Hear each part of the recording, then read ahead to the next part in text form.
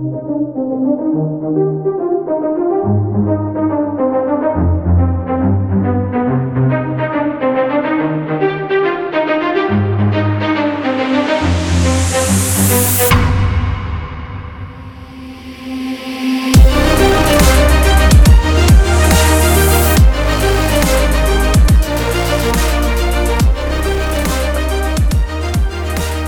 a fucking... like clockwork. Like clockwork. I'm so mad that I didn't pick it up. Are we ruining your night? Luna, do we need to snuggle with you during... Oh, we're gonna have to go give her treats during trailer time. We can do that. Yeah. We'll probably go a half hour before trailer time anyway. Hey, go halftime doing what? Half hour doing what? Half hour talking about our, doing we're doing the... We did so good last time! Do you expect goodness on this soon-to-be a Major Motion podcast? A podcast where we talk about movies that are based on books? With your hosts, Codie and Billy Beck? Which one are you? Who cares? Oh, God. It never starts good. No, it doesn't. It never starts good. So, Billy, how was your week? My week, fine. Edited a podcast. The Philadelphia Union advanced in the playoffs just before recording, so I'm a happy man. It's helping to pave over the cracks in my sanity that were formed by the Phillies' exit and Angel City's exit from their playoffs. But yeah, not gonna complain about that at all. Got a wonderful surprise yesterday that I wasn't supposed to get. I'm so upset with you. So, my birthday is coming up. And for the first time in years, I decided I'm going to actually have some people, like, meet up at a bar or whatever for my birthday. So I started inviting people out. And I was texting my best friend back in Pennsylvania, hi Mark, about this. And he said, oh, I wish I could be there, but I'll send you a card. And I thought it was weird that he said that he'd send me a card, considering this man will mail me once every 2 months, regardless. Of course you're going to send me a card. I knew this already. Why would he bring that up? Wouldn't it be funny if he showed up at my birthday? Nah, that's not going to happen. His flights are expensive. He doesn't have time off work. Whatever. So on my way home from work yesterday, Codie texts me, hey, I have a favor to ask. And I'm like, all right, what? Can we pick somebody up at the airport on Black Friday? If you're not familiar with Los Angeles or LAX, you have to love someone to pick them up at the airport. And I mean, like, more than family. Like, deep-seated relationships that go back decades kind of love, right? I have not picked William up at the airport ever, for the record. Yeah, Codie has never picked me up at the airport. I've picked her up at the airport Many because times. I love her. So I'm like, sure. Black Friday's a shitty day, but it could be worse. It could be the Wednesday before Thanksgiving. And I was like, okay, who? And she said that it was, one of her friends from back home who has a work thing. And I'm thinking, a work thing on Thanksgiving weekend is weird, but I don't even know what she does for work. So I was like, okay, cool. And then I get home and like, oh yeah, it's cool. I don't mind. You know, for a second there, I thought you were going to tell me we were going to pick up Mark as a surprise. And Codie, you cannot keep a straight face when you're caught in a lie. This motherfucker. I can lie to anyone else. I can lie to anyone else on the planet. I can lie to my mother with a straight face. And I have done so. This motherfucker, my husband, I cannot lie to him to save my goddamn life. The funny thing is, I didn't think it was possible, or I wouldn't have brought it up. Had I thought it was even a possibility that you were going to sneak my best friend into the state for my birthday, I would have shut my mouth and let it happen. But I was like, there's no way it's going to be Mark. Like, cool, I don't mind seeing your friend. I don't want to name her. She's not a listener of the podcast. Mark has had his words spoken on here before, so I don't mind. I was like looking forward to seeing her because I haven't seen her in years. But then, like, You just gave it away. I crumbled like a house of cards that someone just... You didn't even, like... It was like a house of cards in a tornado. There was no holding back. The benefit of knowing now, though, is I was able to take a day off of work that weekend. So I could spend an extra day, really enjoy my birthday weekend, which I have not been able to do because I'm such a... I have a birthday that's so close to Thanksgiving, and I've worked in retail for the past 12 years. Long time. Having any day off near my birthday has never been a thing. And I'm honestly blessed that my work is letting me take fucking Cyber Monday off so that I can enjoy my birthday. Like, that's... I'm really looking forward to it. It's going to be a wonderful weekend. So thank you so much. Thanks, Mark. And thank you, Mark. Well, thank you in person before this episode drops? Shortly after? Time is a weird soup. I don't know. I don't feel like bringing up my calendar. Cody, how have you been? Well, not to have an abrupt mood swing here, but I learned how to speed run an emergency room this weekend. Oh, do tell. So Friday night, we're walking, and all of a sudden, I can't see properly out of my left eye. And I'm like, that's probably not great, right? So I Google it, and Google's like, go to the fucking emergency room. And I'm like... Do I really need to go to the emergency room, though? So then I do a virtual visit with a doctor, and he says, go to the fucking emergency room. And while she's doing all of this, I'm on the couch, I've smoked a little bit of weed, I'm getting ready to kick back on a Friday night. To be fair, you had smoked before I got home. That's true. Because I worked late. So it wasn't like he was smoking while I was experiencing a medical crisis. I didn't think it was serious. I also didn't think it was serious. I'm also not a doctor. So I come out of the bedroom and I'm like, hey, babe, want to go with me to the ER?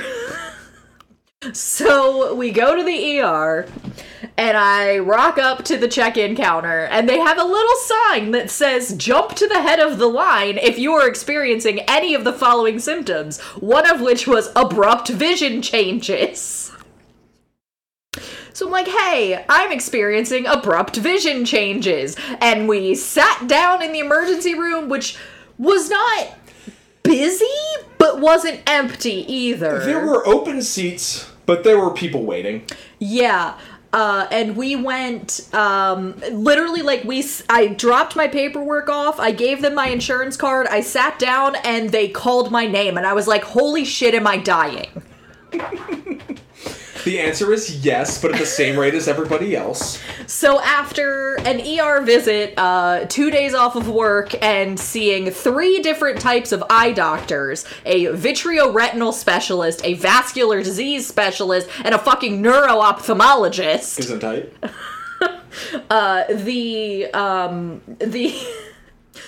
The diagnosis is I was experiencing aura.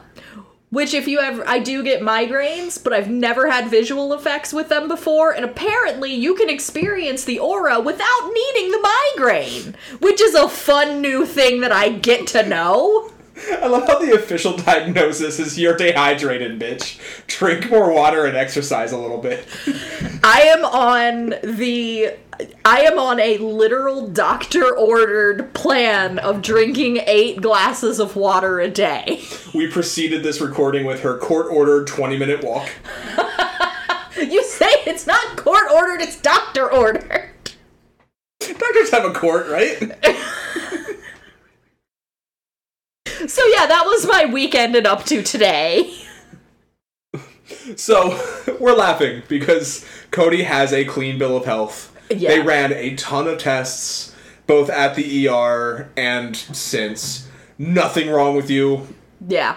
It was funny because every time they looked at a new test result, they were like, there's nothing wrong with you. Like, I was watching, your eyes were closed for obvious reasons, but I was watching as the ER doc was giving you an ultrasound to your eye, which was cool as fuck, by the way. I'm blazed in an ER looking at my wife's eyeball in a way I've never seen it before. It was, in retrospect, a fun evening. Considering that there was nothing seriously wrong, it was a fun evening. We were in good spirits cracking jokes at docs. It was actually kind of fun. could have been way, way, way worse. So yes, bright side and all that. But yeah, like even then, like the doctor was like, "I see nothing wrong with you," and it just made the doctors confused, like not worried, but confused. They were like, "It could be one of these three things, but it's obviously none of those three things." So, oh, you're not dying. You don't have a stroke, and your retinas are attached. Fuck out of here. Pretty much, yeah. So I've met, now that I've met most of the eye doctors in the greater Los Angeles area. So while you only spent a couple hours, give and take, in a hospital, it's time to check back in with our protagonist, who spends a significantly longer amount of time in various medical facilities. She lives in the hospital for a while in the book. We are, of course, getting into the final part of our trilogy, The Hunger Games Mockingjay. Or as the novel is called, Mockingjay. Why are you this way? Let's watch a trailer.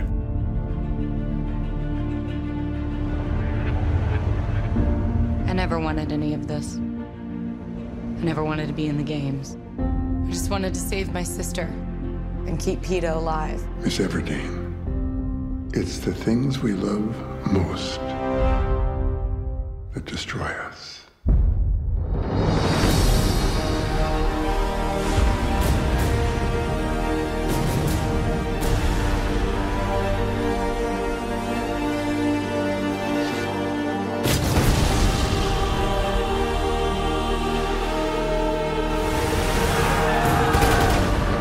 Everyone who's watching to lay down their weapons now. You're alive. Peeta is the capital's weapon, the same way you're ours. You will rescue Peeta at the earliest opportunity, or you will find another Mockingjay.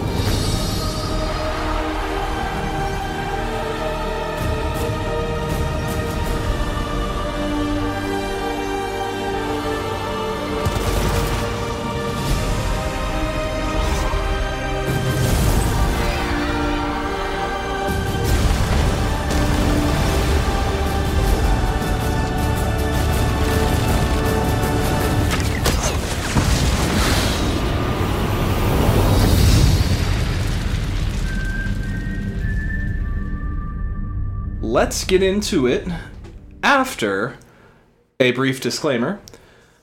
We want to reiterate that we decided to cover this franchise before the events of October 7th in Israel. Our stance on that situation has remained the same since our last episode. The killing of innocent men, women, and children is abhorrent, and we do not condone it under any circumstances. There are numerous events in this book and these films that mirror real-world events over the last 6 weeks. Our discussion going forward related to these events is solely about the fictional events of the story and is not intended to be commentary on the ongoing situation in the Middle East. Yep. So, Mockingjay, Part 1. It begins with Katniss waking up in District 13, and she's almost immediately asked to do propaganda for the revolution. Which is same in the book. Yeah. She refuses at first, like, I'm not part of your shit. So they take her to 12 so she can actually see the destruction that happened in her homeland. In her home in Victor's Village, she finds one flower that hasn't wilted from the bouquet that Snow gave her at the beginning of Catching Fire. At the time, I thought, is that a bug? Because that's never revisited in the movies. But there's like one flower that's not wilted amongst a bunch of wilted roses. So I interpreted that because that is correct. That happens in the book as well. I interpreted that as they recently were there and he left it as an indication. Oh. Although his roses are they are genetically modified. But it happens, I believe, 3 times in the book. There's that original one. Mm. I believe there is they go somewhere and it's covered in rose petals, but I may be... That's later. That happens later. Okay. So I might be conflating that from the movie. There's something from part 2, which we'll get to, and the same rose comes back at the very end. Okay.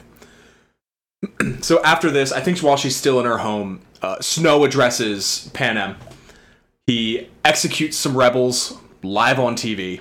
Whee! And he forbids revolutionary symbols, including the Mockingjay and I believe the three-finger salute.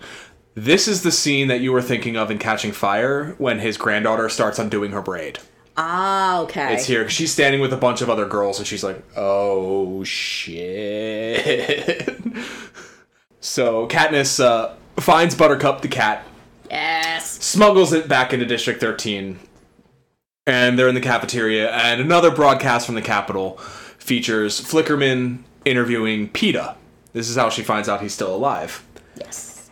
Peeta plays, or is, the fool, and claims that Katniss is ignorant of what she's doing. She doesn't mean it. She's not really part of the revolution.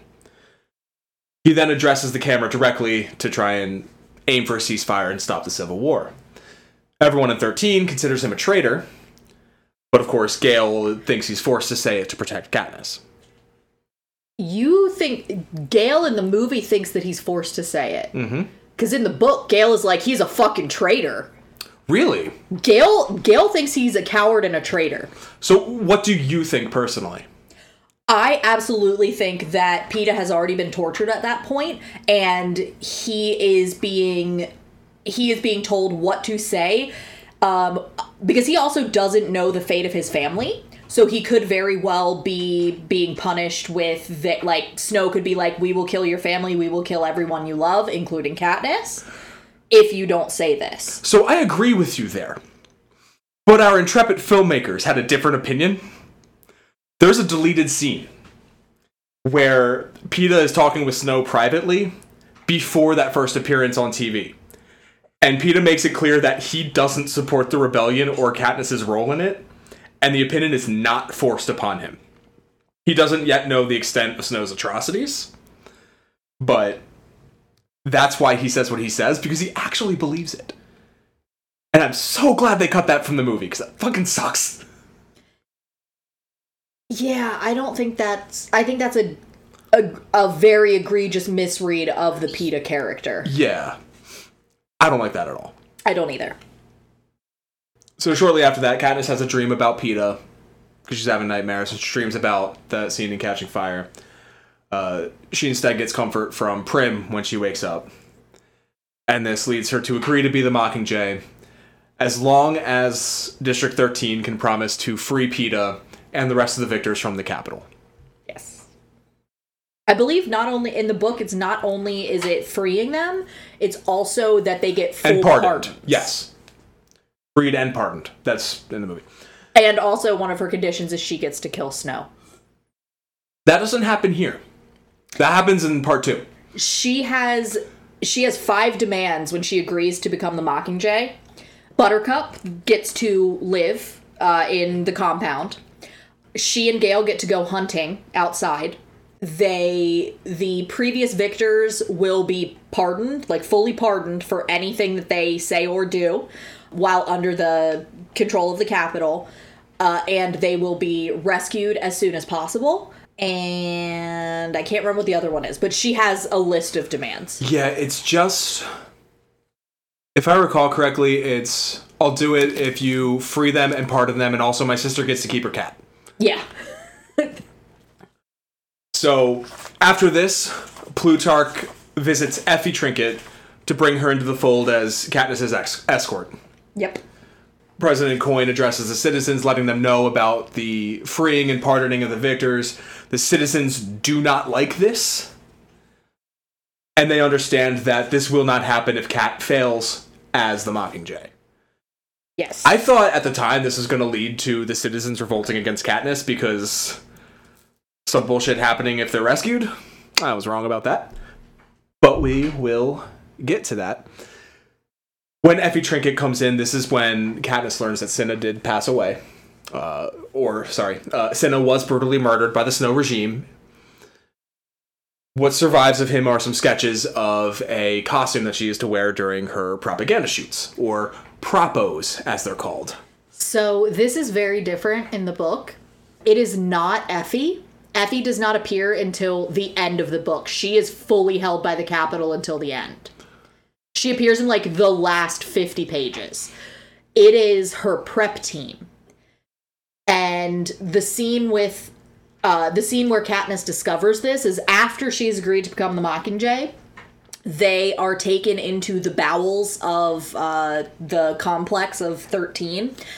And she actually sees her prep team are chained to a wall in basically a cell with a drain in the floor.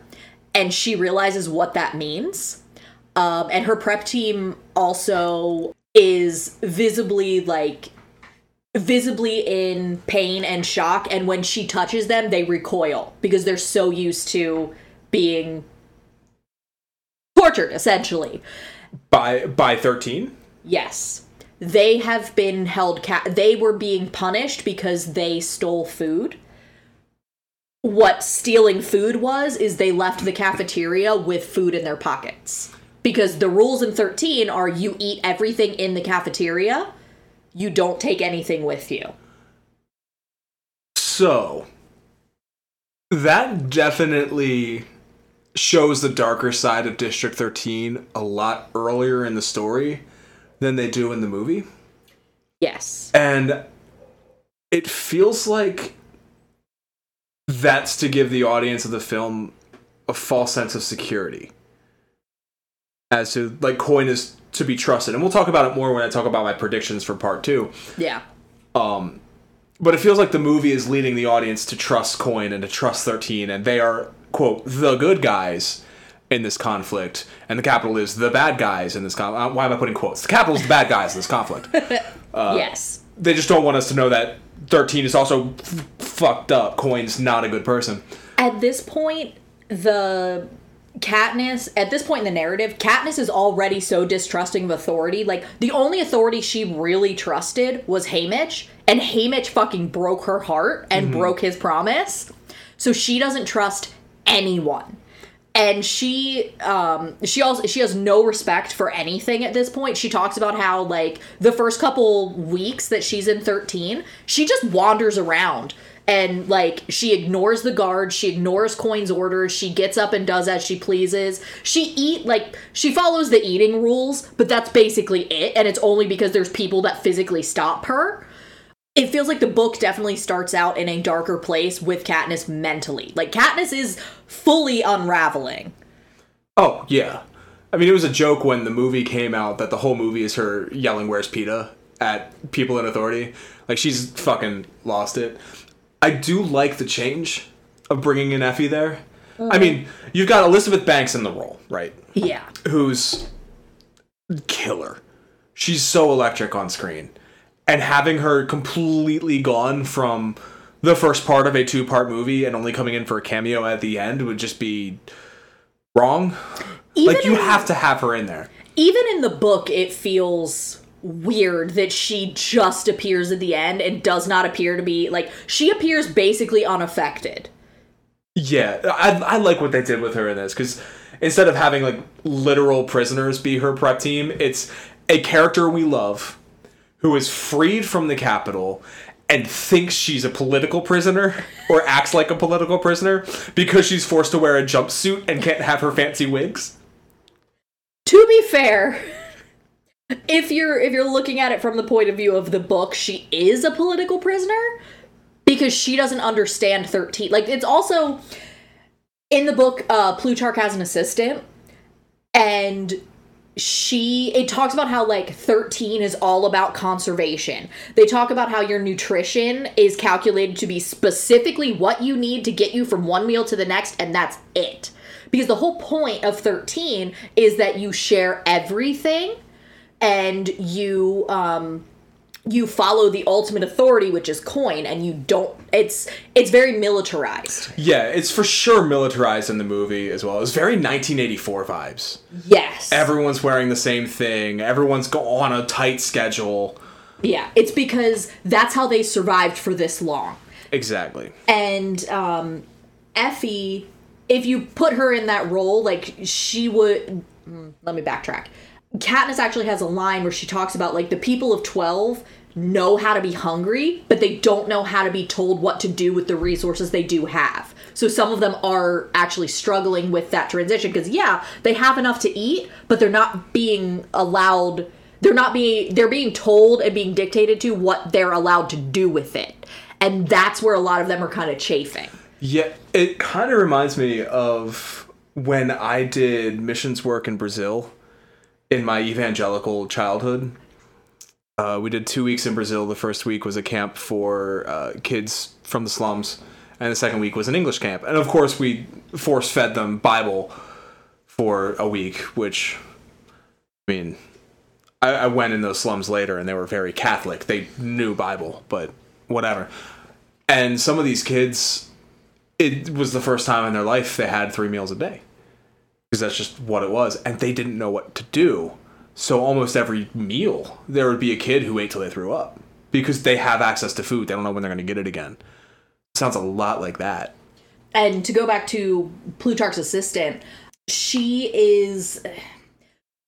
One of the tropes that I dislike a lot in fantasy and in writing in general is that you use a fat character or a character who is described as plump as being the character that demonstrates the excesses of the evil capital or whatever.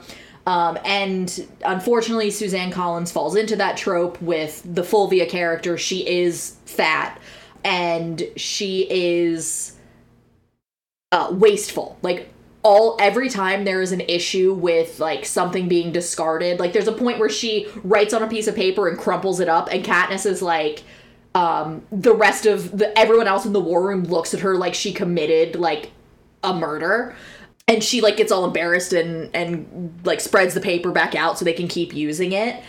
So you also have, like, the culture clash of Plutarch and Fulvia from being from the capital, growing up in the capital, and they've never gone without, they've never been hungry, whatever. And they're still not here, but they're not used to the level of stricture and restriction. Yeah. And so they're still struggling with it, even though they're part of the higher-ups, you know?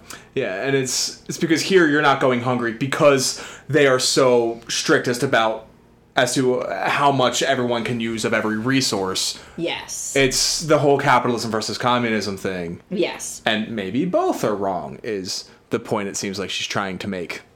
We should add that tweet into the show notes later. Which? Adult fiction. Oh. I am riddled with ennui. Shall I cheat on my wife, perhaps? Young adult fiction. Overthrow the government and also kill its grasping Maoist successor. We'll get to the killing the grasping Maoist successor in part 2. So, now that she's got Effie, Katniss is prepared to shoot her first propaganda on a blue screen with a script that she didn't write. And she's a terrible actor. What's the joke from that thing that everyone hates now? CinemaSins, where they're like, yes, the joy of watching a movie being made while you're watching a movie. You know, I fucking love that scene, though, because this came out after the first Hobbit movie, and it felt like a direct shot at that, because there was, like, famously, Ian McKellen had a breakdown on set, because he's on a green screen, and there's no other actors near him, and he's trying to give him the performance. Whereas on Lord of the Rings, 20 years prior, he's in the room with Elijah Wood on a rig that makes them look different sizes and, you know, real movie magic and not computer movie magic. So it definitely felt like a dig at that in a very CG-heavy movie. And it also demonstrates, again, the, what's the word that I'm looking for? The artificial nature, the construction that is the capital. Everything is... It's made up and nothing is real. And even District 13 feels like they need to manufacture things like the Capitol manufactures reality. Well, also, Plutarch is the one doing it. Yeah, and that's a theme I wanted to talk about, was like manufactured reality and fractured realities. And they kind of go hand in hand with how people from the Capitol, like you were saying with the assistant, not used to conserving things, is because her reality is one of prosperity. Whereas District 13, the reality is limited resources. And they're both real, but from different perspectives, they're everything. You know what I mean? Yes. And that's kind of how the two heads of state, so to speak, Snow and Coin, control their people. Like, Snow is, hey, you live in the capital, you get all this, and it's all thanks to the hardworking people that fight to the death for you once a year. And Coin is, you all eat at night and sleep at day. Wait, you all eat all day and sleep at night because I bring you structure to manage our resources so that we can survive underground for 75 years. Yeah. Where reality, true reality, would fall somewhere in the middle. So I'm pulling up the section where they're preparing her for her first propo. Cleaning me up is just a preliminary step to determining my new look. With my acid-damaged hair, sunburned skin, and ugly scars, the prep team has to make me pretty and then damage, burn, and scar me in a more attractive way.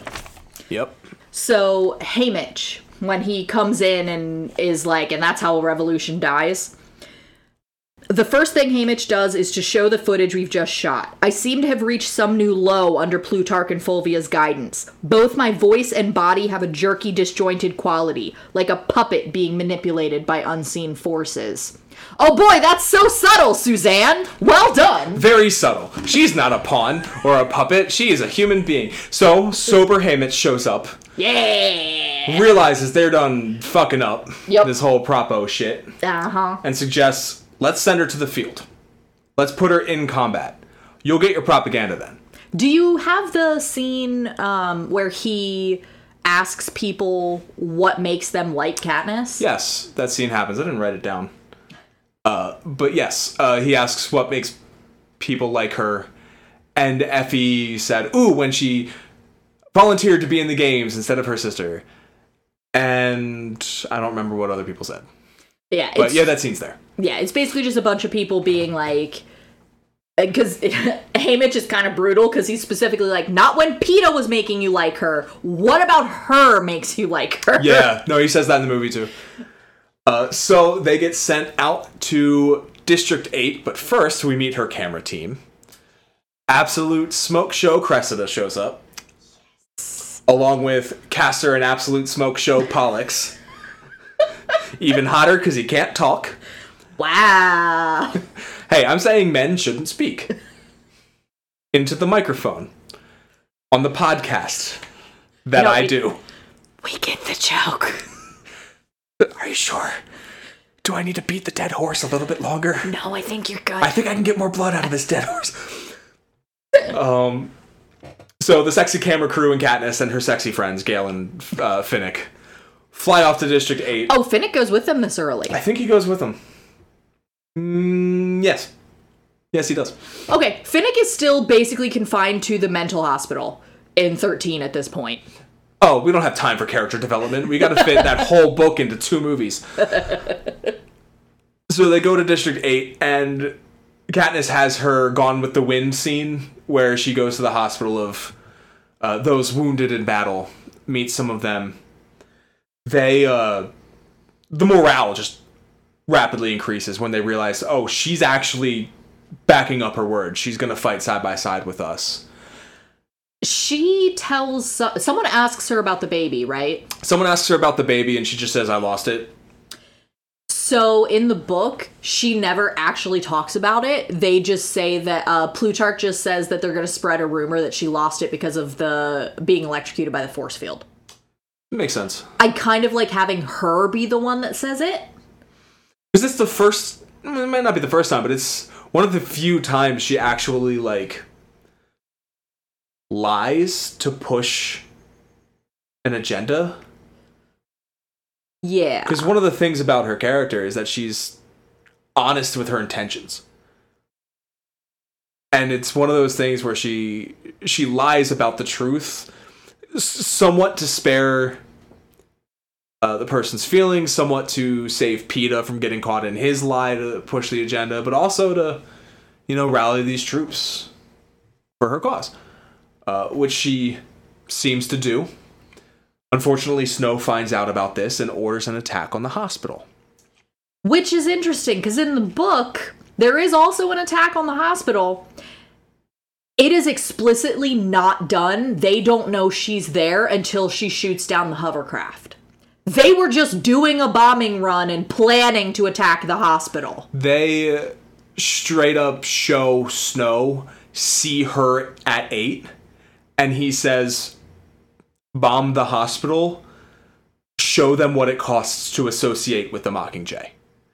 Because his first speech when she's back in 12 was, any association with the Mockingjay, you die. I actually prefer the book because the Capitol is more faceless evil and fascism, and the cruelty is the point. Yeah. If you are only bombing hospitals because the Mockingjay is there, that just makes you look spiteful and petty. If you are bombing the hospitals because that's your bomb run today, you are an evil that must be stopped. Yeah, I agree with you. Not that you should bomb hospitals in general, but I'm just saying the motivation behind it. If your motivation is Raul Julia, it was a Tuesday, that's so much worse, right? How is it you dropping a Street Fighter the movie reference? That's an excellent little bit. It's a great reference to make in this, because it is, and I agree with you, when you're building an antagonist in this kind of story, to have them be that fucking evil that they're just going to bomb a hospital because they're there with no regards towards the wounded, that's fucked up. And that's what the Capitol has been shown to be at this point. They don't give a shit about collateral damage. No. They just want to do damage. So this is the scene then where Katniss does her propo. She finally gets it out. After, blowing up the bombers with one explosive arrow in a wonder shot. I will say the if we burn, you burn with us is something I really like that line, and it resonates. It's a killer line. It is a gorgeous piece of writing. And it's the line that, the rebellion rallies around. I believe it's yelled by rebels in various districts later in the film. Yep. So they air this propaganda to all the districts. The people of District 13 fucking love it. In response to it, the Lumberjacks in District 7 fuck up peacekeepers. They're going out to, their daily work, and someone whistles the fucking Roo tune. They all dart up trees, a bunch of them get gunned down, and once they're up the trees, all the bombs they laid on the floor just decimate the peacekeepers. I believe that's the trigger for them to say that it's safe. To say that they're all in the trees and it's safe to blow the bombs is if we burn you. It's a call and response. Yes. If we burn, you burn with us. Bombs. Yep. That's where that comes. Then we get that scene where Kat and Gale get to go hunting. I'm going to keep calling her Kat because that's what I wrote her as my notes. That's fine. They go hunting where they experience a wonderful metaphor for a peaceful future. As a deer, elk, moose, some four-legged creature with antlers just isn't afraid of them as they're ready to hunt it. And Katniss recognizes, it's kind of taking the fun away if it's not afraid, and, puts the bow down and chooses not to shoot. Wonderful metaphor. When they get back to 13, Peeta's on the TV again, referencing the propaganda that she filmed. He's saying that she's being forced to do it by the district. And he looks much different in this propaganda, correct?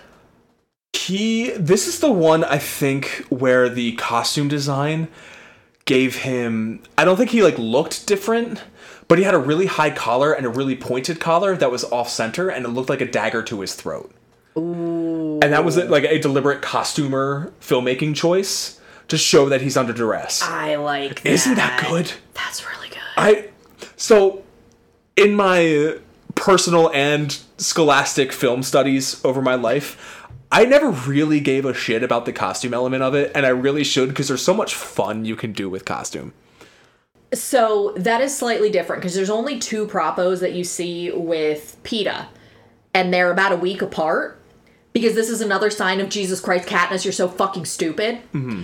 Because there's the first one where he calls for the ceasefire, and he talks about how Katniss didn't know anything about it. They didn't know anything about the rebellion and the rescue, whatever. Yeah.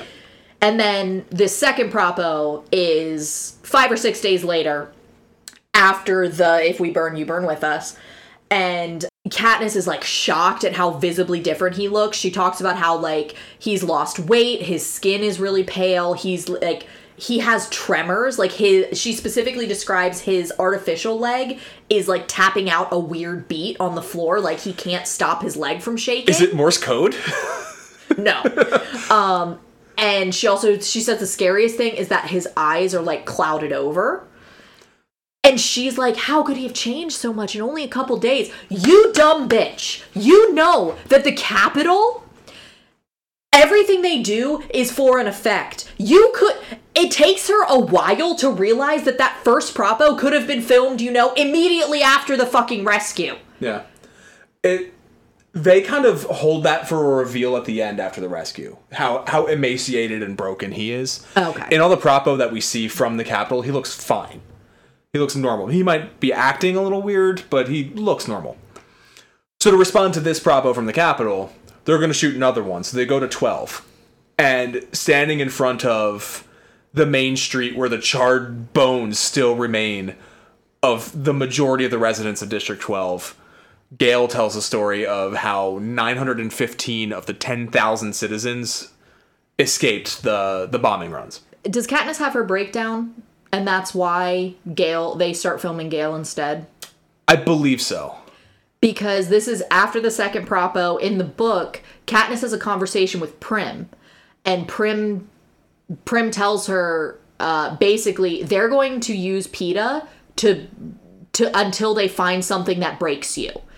And that is what, the realization that that's what's happening is what causes Katniss to have a meltdown. That happens a little bit later. Like, that conversation happens a little bit later, and that happens after the bombing run when they're in the bunker. You know what? You're right. I'm confusing it with when they take Finnick later. Yeah. So, Katniss kisses Gale, and he says it's only because I'm hurting. Yep. Then they have Don't worry, it'll pass. Then they have a nice little picnic sing-along. This is where she sings The Hanging Tree. And then they go back to 13. They turn that song into more propaganda. So, just a quick heads up. You should hang on to that song. It's going to be real important in the next one. Is it? No, I don't think so. After they air that propaganda, citizens of District 5 helms deep in a hydroelectric dam. Okay. I fucking love that scene. It's so good. It's so good, because it transitions so smoothly from just Katniss singing, and then it's just dark, and the peacekeepers are there, and you just start hearing a really soft chorus steadily getting louder of just people singing that song. Yep. And then carrying wooden boxes, and you don't realize that they're explosives yet until they charge the dam. It kind of has the same vibe as Do You Hear the People Sing in Les Mis? Yeah. It's very... Yeah. Yeah. What's that song? It's very, the one they sing at Portland Timbers games.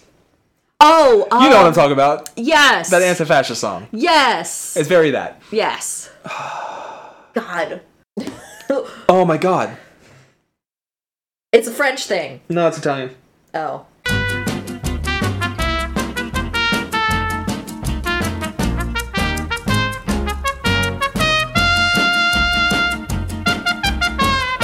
Bella Ciao. That's what it is. Whew. Bella Ciao. We got there. I found the melody in my head. I had to sing it through in my head till I got to the Bella Ciao, Bella Ciao, Bella Ciao. All right. Anyway.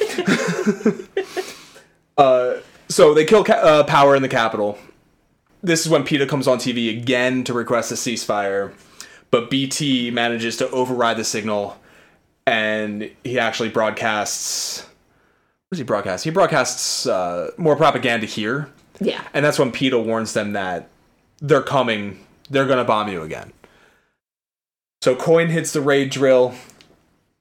Everyone goes down into the bunker, but first...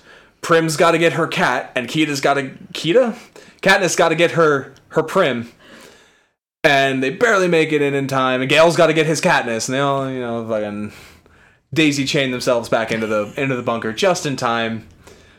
Air raid hits, but they don't actually know. The Capitol doesn't know where munitions are held. They only bomb what they see shoot first.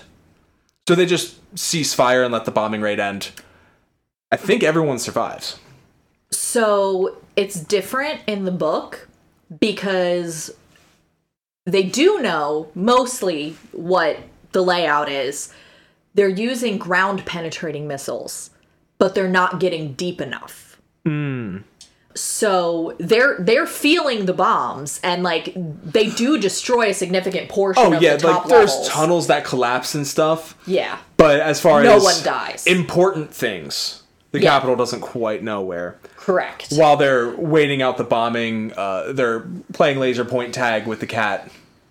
And that's when Katniss realizes that she's being taunted. That's what Snow's doing with Peeta. Speaking of boys she wants to kiss, how do they portray the sort of deteriorating relationship between Katniss and Gale? It's a slow burn. It's a slow deterioration, and I know it doesn't go quite as far as it does in the books. Because it gets to the point, I don't think it's quite, because the reason that Gale was with Prim was he was collecting all of the stuff that Katniss had left in their room, along with Prim and Buttercup. And so he gives her all the stuff, and that's like his apology for the conversation they had earlier, because originally Katniss is still kind of living in the hospital at this point in the book. She hasn't fully, she's like in and out. And so she happens to see the propo with Finnick, and Finnick tells her to lie. And he says, you didn't see it. You didn't see Peeta, you just saw the first part of it. And Gale doesn't tell her about it until finally she confronts him about it. And she's like, she basically says, I didn't realize you were Coin's bitch. And that, like, hurts Gale's feelings. So they kind of, like, they're on and off, they're kind of battling with each other because more or less, like, Gale has always been more extreme than Katniss is. Mm-hmm. And he is more, I don't want to use the word bloodthirsty, but he expresses basically that anyone from the Capitol, he doesn't care. They can all die, as far as he's concerned. He would personally kill all of them if it ended the war. Yeah. And Katniss is like, at this point, Katniss is like, I have killed enough people that's fucking bullshit. He's not bloodthirsty, but he's heartless. Yes, ruthless. Ruthless is a good word. Yeah. And, like, you also see that with the weapons that he's developing. That comes out more in the second one than the first one. Yeah. In the first one, it's still, like, it's less... He's ruthless and more the spark that was there once is gone. Yeah. And it's more personal with him and Katniss than it is political. And with that, where is the thing? So clearly Suzanne wanted to make it really obvious that Gale and Katniss were not going to end up together, because this is not even at the halfway point in the book. We were each other's key. There's no District 12 to escape from now. No peacekeepers to trick. No hungry mouths to feed. The Capitol took away all of that, and I'm on the verge of losing Gale as well. The glue of mutual need that bonded us so tightly together for all those years is melting away. Dark patches, not light, show in the spaces between us. Jennifer Lawrence herself decided to make it very clear that they weren't going to end up together as well. Because this is the movie where she would eat tuna and garlic before their kissing scenes to make them extra uncomfortable on camera. Beautiful. You got a lot of things confused with this and Catching Fire. I did. So, I cut like about 45 minutes of silence for our audience, just so you know. It took her. She had to reread the book to find that quote. So I forget where we were. Sorry. So they go back up to the surface after the bombing and find thousands of white roses left behind. That's where those come from. Yes. This is where she has a bit of a panic attack. And Haymitch kind of talks her down and lets her know, hey, while the power was out at the Capitol, we've got people there now, including Gale, trying to get Finnick and Peeta and Joanna out of the Capitol. But what they need to do is constantly block communications within the Capitol So they're sending out a constant propo to disrupt their stuff. And this is when Finnick is describing how he was prostituted as a kid and how Snow would come after your family if you didn't agree to be prostituted as a victor. And the reason why he loves roses is because he poisons his enemies, but to gain their trust, he drinks from the same glass, and the antidote isn't perfect. So the smell of roses is to cover the smell of blood from the sores in his mouth. And it's fucking badass. It is a brilliant performance from Sam Claflin. It's actually Finnick that is talking Katniss down in the book, because this is, like, separate. Mm-hmm. But I do like the use of Haymitch here, because Haymitch is the only other person that understands why they need to save Peeta. Yeah. So while this is all going on, the rescue team gets out with the crew. The power comes back up while the rescue team is still there. That's when Katniss jumps into the propo to distract Snow. Mm-hmm. This is when she talks to him when you were... in the trailer. In the trailer when we were watching That does not happen. That does not happen in the book. She does not communicate with Snow. Oh, she communicates with him directly, and she basically says she'll quit as being Mockingjay if he releases Peeta. He says, I know where they are and what they're doing, and he cuts off the broadcast. And this is when Katniss mourns the loss of the boy she wants to kiss and her backup boy that she wants to kiss. Luckily, the crew returns. Annie and Joanna are safe. Did I say Finnick earlier? As a rescue? I meant Joanna and Annie. No, you... Peeta. I know I said a wrong name somewhere. You did, but I can't remember if Finnick. it was Finnick or not. I think I said Finnick. I didn't mean Finnick. Finnick's fine. He was talking about blood source and prostitution. Annie is the third one I keep forgetting because she's barely a character. So the crew comes back. Annie and Joanna are safe, as are Peeta and Gale. The Capitol actually allowed them all to leave unharmed. Why is that? The guns were back online. Why did they let us out? What could they possibly gain from that? All three of them are completely emaciated at this point, very clearly malnourished. Joanna's head is shaved. Annie's just gone. Yeah, Annie... It's not really clear in the movie, but Annie actually went crazy during her games. Yeah, she's been crazy the whole time. Yeah. And that's...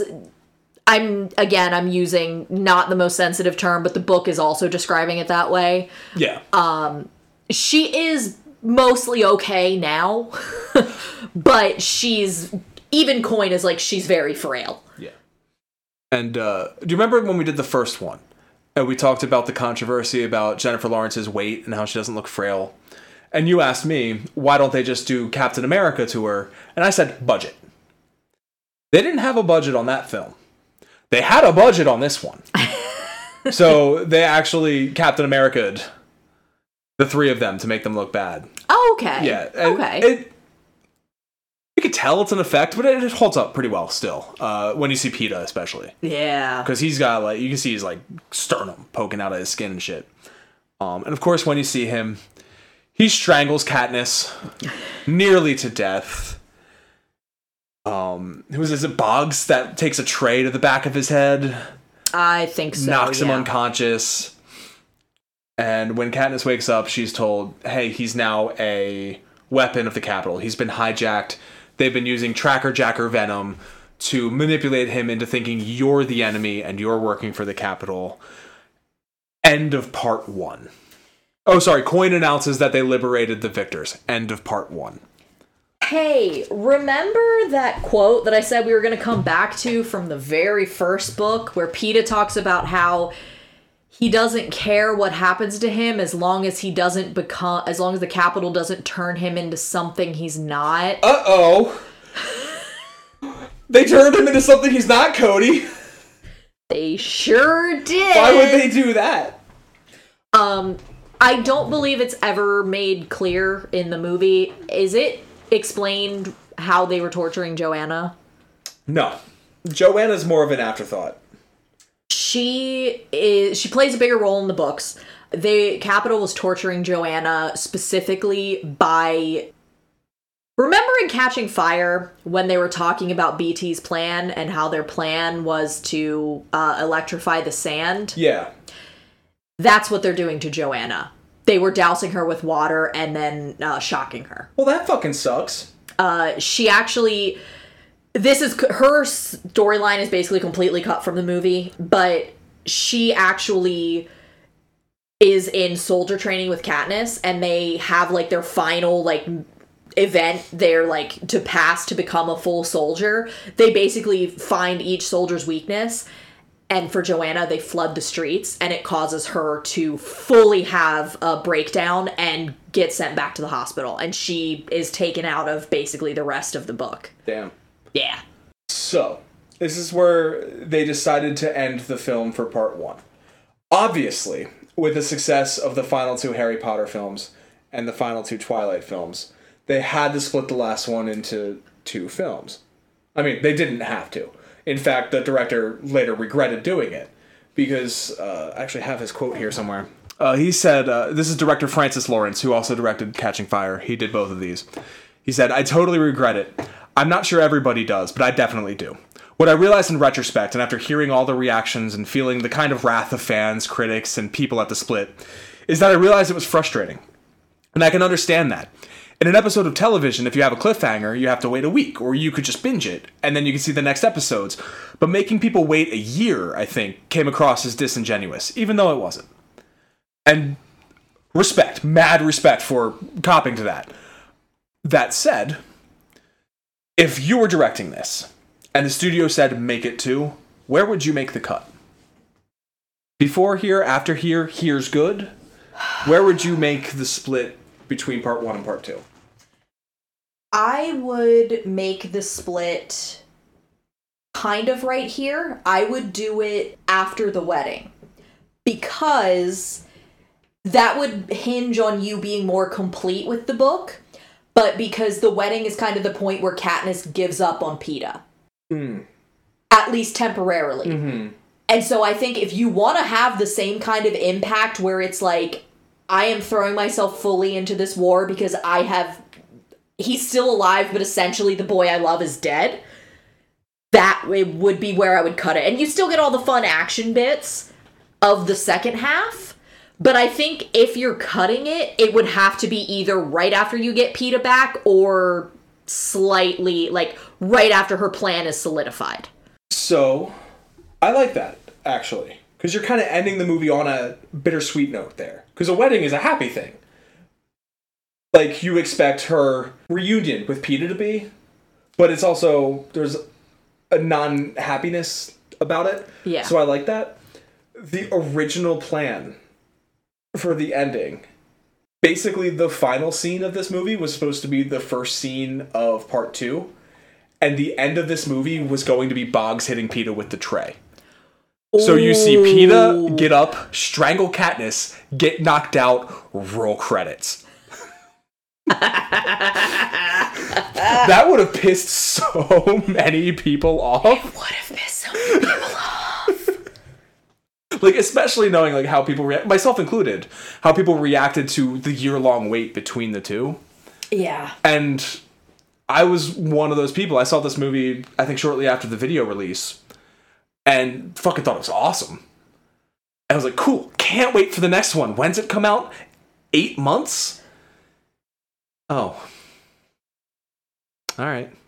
And by the time the second one came out, I didn't see it. Yeah, I saw it alone. You saw it without me.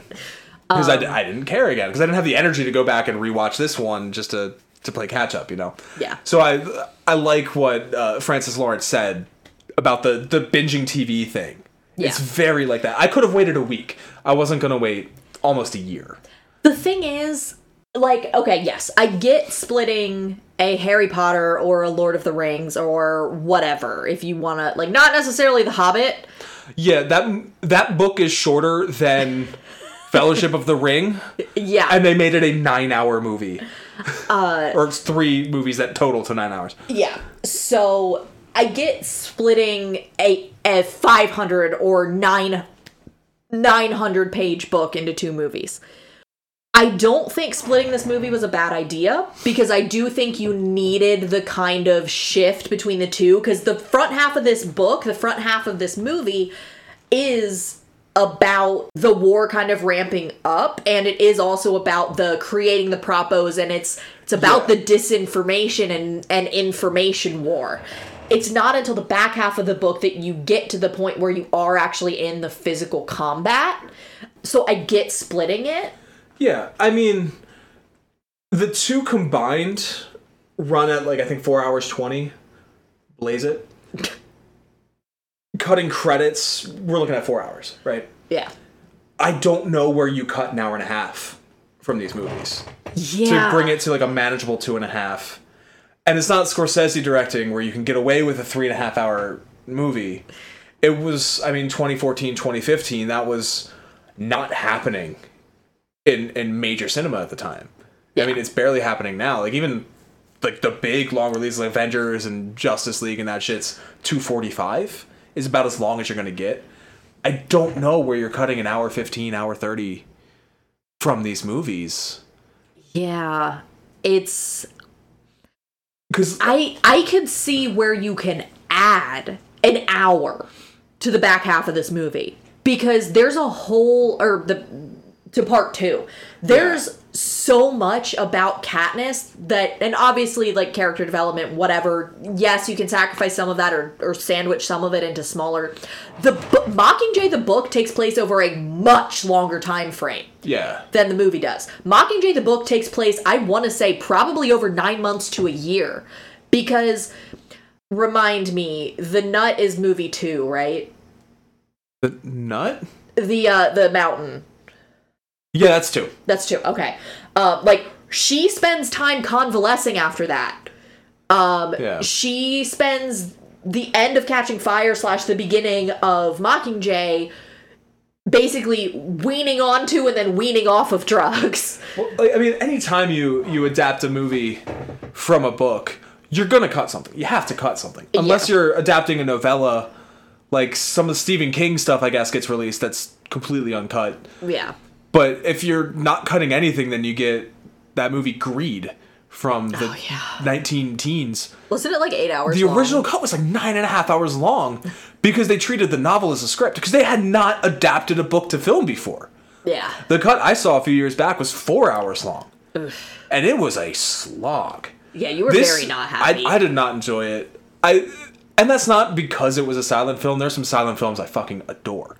Even long ones, like Metropolis is a long movie. I fucking adore that movie. It was just tough to get through. This wasn't. This was paced really well. Like, and that's because everything they kept in was necessary and moved either plot forward or character development forward that enhanced the plot. Yeah, it's the only way you can cut time out of these movies would be to do what they did, which was essentially cutting characters. Yeah, cut the prep team and just replace it with Effie, so you don't have to introduce a new character and spend time developing that. Yeah. You've already done that with this character. But at that point, you risk losing the nuance, which is why we're having this conversation. Yeah. He had another quote Francis Lawrence did. I didn't grab it in my notes, but... Or is it a part of the quote I already read? In relation to the quote I already read, he mentioned, like, it was a benefit in the long run to have 4 hours to tell this story, basically. Yeah. And an hour for every 100 pages. I think where they went wrong was, as always, the studios fucking shit up. You know how I feel about the studios. Yeah. Which, congrats, by the way, to SAG. I haven't seen the new thing, but I'm assuming if y'all are signing a contract, a new deal, and getting back to work, I assume you get what you want. Fuck the AMPTP. Regardless, fuck them. But I think where the issue lied was the studio deciding to put a year between the two releases instead of 4 months. Were they filming them? They filmed them back-to-back. Okay. They filmed them together as one long shoot. So, I think they were doing November releases for all of them. Yeah, I think Release the first one in November, release the second one in May. Take that summer, like, what were you going up against in summer of 2015? What Marvel movie came out that year? Oh, Lord. Was that Age of Ultron? Ugh. Like... That was or, like, Jurassic World was coming out. Like, there weren't good movies coming out that year that I recall. You could have picked a weekend there and done well at the box office in the summer and not lost a decent percentage of your audience in the year-long wait.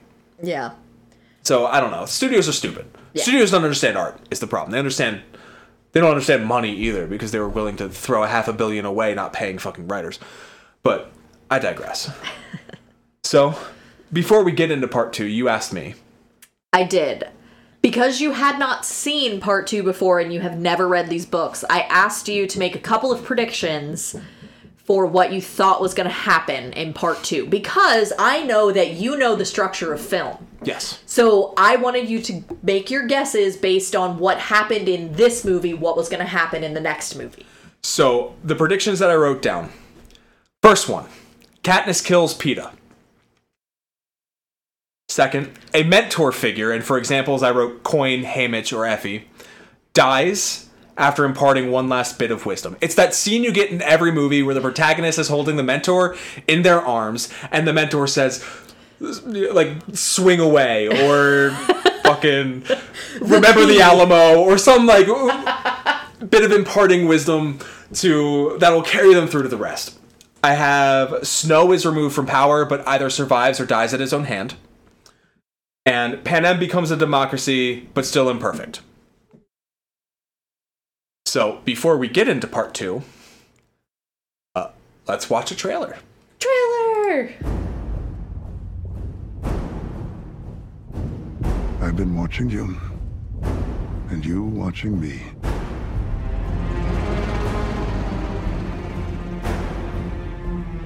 My dear Miss Everdeen, make no mistake, the game is coming to its end. For the first time in our lifetimes, we're standing together with 13 districts. Our future starts tomorrow at dawn, when we march together into the capital. To slow our advance, President Snow is building a minefield of traps. The sadistic inventions of game makers meant to make sport of our deaths. Ladies and gentlemen, welcome to the 76th Hunger Games.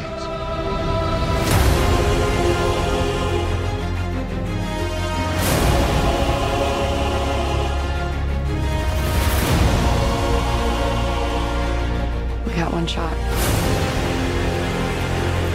Let's make it count.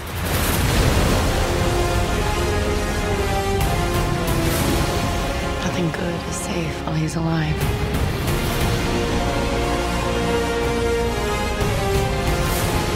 Snow has to pay for what he's done. Our lives were never ours.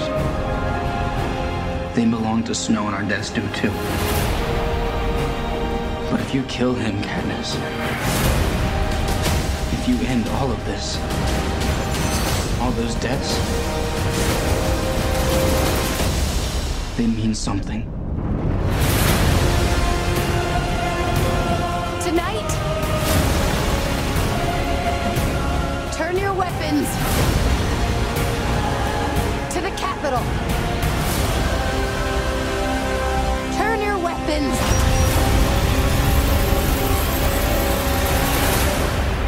to Snow.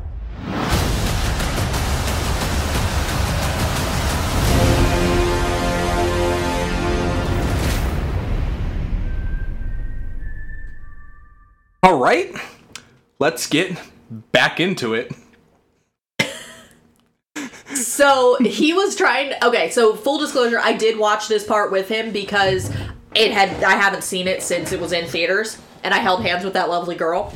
He kept trying to guess which scene it was, and he guessed like a hot second too early. Yeah. Well, we'll get to that. Mm-hmm. So we open part 2. Katniss has her neck brace removed. Her voice is fucked up for all of 30 seconds. And she's not allowed to see Peeta because Peeta gonna kill her.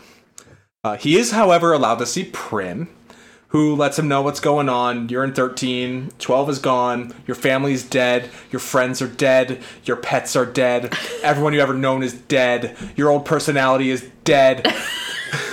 Yeah, she really doesn't do a good job of, like, letting him know gently, does she? She needs some work on her bedside manner. Did I mention that in the I think it's the last one is when she mentions that she's going to be a doctor. Or was that this one? Yeah, no, it's the last one. Yeah, it's in the last one when they're in the underground during the bombing raid. I didn't mention that. That's important. She's training to be a doctor. Good old Primrose. Mm-hmm. Peeta believes that Katniss was made by the Capitol to kill them all, because he doesn't know what is or isn't real. And that becomes a theme throughout the movie. He'll ask, real or not real? Now, do they clarify what they mean by mutt at any point in this franchise? No. So, excuse me. Apparently I can't breathe now. So, you know how the fantasy worlds will take words that are normal words in our language and just mutate them slightly? Like morphling or... Yes. Propo or... Hunger Game. So, mutt is short for mutation, which is, of course, it's a mutation of mutation. And it's what the Capitol creates. It's the Tracker Jackers, the Jabberjays. The beasts that attack them at the end of the first one. Yes. Yeah. I kind of gathered it from context clues. Yeah, it's just... I have always for some reason, morphling doesn't bother me, but mutations drives me bananas. Yeah. So, Kat demands to get sent to the Capitol. She's going to kill Snow. But before they can get to the Capitol, they need control of District 2. It's like the last holdout. And that's because, as we talked about last night, District 2 is the district that provides the Peacekeepers and provides munitions for the Capitol. Yes. So... on their way to District 2, Kat and Gale kiss again because he's having a bad day. And for some reason in this scene that definitely won't come back up later in the movie, Gale suggests a two-prong attack where they bomb people, and then when the medics rush in to help, they bomb them again. I don't know why Gale suggested that. It seemed like a throwaway line of the movie. Probably that's 30 seconds we could have cut. It has nothing to do with the plot later. So, I know you're making a joke because of what happens later, but this is also, like, yet again showing the difference between Gale and Katniss, is that Katniss is like, oh, so I guess there's no lines on what it makes it okay to do to other people. And Gale is like, I'm using the same playbook that Snow used when he hijacked Peeta. And it's that age-old debate of, are you as bad as your enemy if you start using the same tactics as them? Which is interesting, because normally I am on the side of, no, you fucking aren't. If they're killing you, you kill them back. Yeah. It's like when do you leave the moral high ground? It's also evidence of what we were saying earlier about, like, the deterioration of their relationship, where they're starting to disagree more and more about how to handle the situation that they're in. Yeah, because Gale has not, at this point, been in full-scale battle yet, I don't think. He has, in District 8. In District 8? Before, when they were bombing the hospital and stuff, it wasn't like a firefight, but it was, combat zone. Yes. He's been in and out of... He raided to get them out the Capitol, too. Like, he's done... Okay, but he has not, he hasn't had the experience that Katniss has had. His experience is all military. Yes. He's military trained, whereas she was thrown into fire, so to speak, and learned how to defend herself while surviving the atrocities, as opposed to fighting back. Yeah. It almost feels like for Gale, it's more... Not cerebral? Not cerebral. It's more academic. He's like, oh, well, what can I do to create the most loss of life on their side while limiting the loss of life on our side? And that's actually something I kind of wanted to talk about in the context of this film, is how much of war is fought in the mind before it's fought on a battlefield. Because that's the whole point of the first part of this two-part movie, is that battle in the mind. It's all about propaganda. It's all about bringing, even like this section of this movie is about bringing people to your side of the fight before the actual fight starts. Because you can't expect somebody to fight for your cause if they don't believe in your cause. So, like, he's already sold on the cause. And now he's taking the next step in his head before feet hit the ground, so to speak. And one of the things that's interesting about this particular scene is that Katniss is horrified because they're minors. They grew up, like, not children. They are children, but also... minors with an E. Yes. Not an O. And she keeps thinking about, like, the worst possible thing that they could experience growing up was the mine collapsing. And now they are artificially causing their worst nightmare to happen to other people. Yeah, that was not clear. She has, like, a full-on, like, 7 stages of grief through this in the book, because she's like, what... Her breakdown is like, what have we done? We have just... Because Gale is like, I don't care if they're civilians or not, they're still... Because that's what Boggs and Paler keep telling him. Yeah. And Paler is the lead. Or no, it's Lime is here, but Paler is also here. And Paler is like, there are civilians in there. And basically Gale and Coin are both like, fuck the civilians, we don't care. Mm-hmm. But Katniss is like, how can you not care? And that's a use of language. And that's another thing I wanted to talk about, and it's how in dictatorships and fascist governments, there's a use of dehumanization. Specifically here, Snow doesn't refer to them as rebels, he wants to refer to them as criminals. And Gale, they're not civilians, they're the enemy. You know, it's how do you frame what you're doing to allow yourself to do it? And it's like, we even see that in the real world. Remember when Peeta wanted to start calling fish sea kittens? Because we'll be less likely to eat fish if they're sea kittens, because who wants to eat a kitten? And then, of course, the edgelord internet scene that I was in at the time was like, all right, I got 2 pet land fish then. Like, we can do this game both ways. But also, I don't want to eat my cat, who is looking very disturbed right now. Hi, Luna. She has airplane ears. She is not thrilled. So, as you were saying, when they get to District 2, they need to cave in the Nut, which is an underground arsenal of munitions for the capital. Mm-hmm. Gale wants to completely trap everyone inside. Because they were originally like... The original thought process behind it was, we can't take it because they're too well fortified inside. Yeah, we're not going to send hundreds of bodies to go in and die and get nothing from it. Yeah, we're not zombies. Mm. And Gale is like, has the idea where he's like, do we need to take it or can we just disable it? Yeah. And he wants to completely trap everyone inside. Katniss convinces Coin to allow an escape train, basically. Yes. Which is what they do. Katniss actually at this point confronts Gale over his willingness to kill civilians. Yep. As she's about to film another propo, a train of survivors comes out. Some of them are armed. One of them actually holds Katniss hostage briefly. Mm-hmm. She ends up talking him down, reminding him that Snow is the real enemy, the same tactic that worked on her in Catching Fire. She's learning. This is when she says the line, "Turn your weapons to Snow," that we heard in the trailer. Yep. And someone shoots her in the chest. Snow sees this and celebrates. The Mockingjay is dead. Roll credits. Can't believe they ended the movie this way. I'm joking. He doesn't actually think she's dead, because if she were, 13 would already be using her as a martyr. Which we see later. Yes. He wants them to be let into the Capitol because he wants to televise their actual demise. Of course, the propaganda outfit that's in and designed for her, fucking bulletproof. I think she ends up with like a cracked rib and some bruising. In the book, she actually doesn't, like, her ribs are bruised, but what actually happens is it causes her spleen to explode. Oh. So they have surgery, because this is where you see Joanna come back and start stealing her morphling. Yep.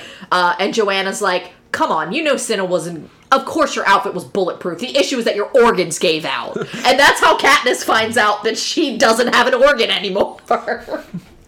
God bless Joanna. The next line of my notes is, Joanna visits Katniss in the hospital and reads her for filth. But she also understands why she's the Mockingjay, because she can see the sincerity. And that's something that we've been talking about this whole series, is what's so engrossing about her is her sincerity. In the book, she and Joanna actually become friends. They actually live together because Joanna isn't allowed to leave the hospital unless she has somewhere to live, and she doesn't have anybody. There's no people from Seven. She doesn't have any family. No. She can't live with Finnick because he's with Annie. Can we get a spin-off sitcom of the two of them living together as, like, roommates in District 13? There's actually, like, a heartbreaking scene where, like, Joanna keeps going through Katniss's stuff, and Katniss is like, why? She's not even mad about it. She's just like, why? And then she realizes Joanna has nothing. Mm-hmm. And it later after they do their soldier training and everything, and Joanna fails out, she actually takes a handkerchief and fills it with pine needles and gives it to Joanna as a, like, this is your home type thing, so that she has something. It's actually really sweet. That's very sweet.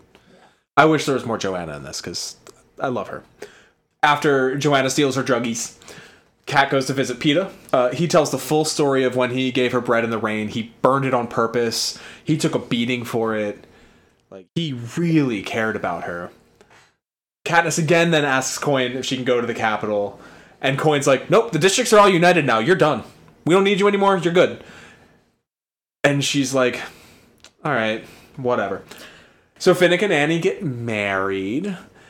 And at the wedding, Katniss tells Joanna that she's going to kill Snow. And Joanna's like, I like your chutzpah. There's a supply ship leaving at midnight. Sneak your ass on that bitch.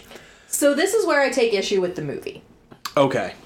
Because the whole point is that Katniss doesn't want to be the Mockingjay anymore. She wants to be just a soldier. And that essentially happens when Coin is like, girl, I don't give a fuck. You're done. And Katniss is like, finally. Yeah. And so she throws herself into just being a soldier.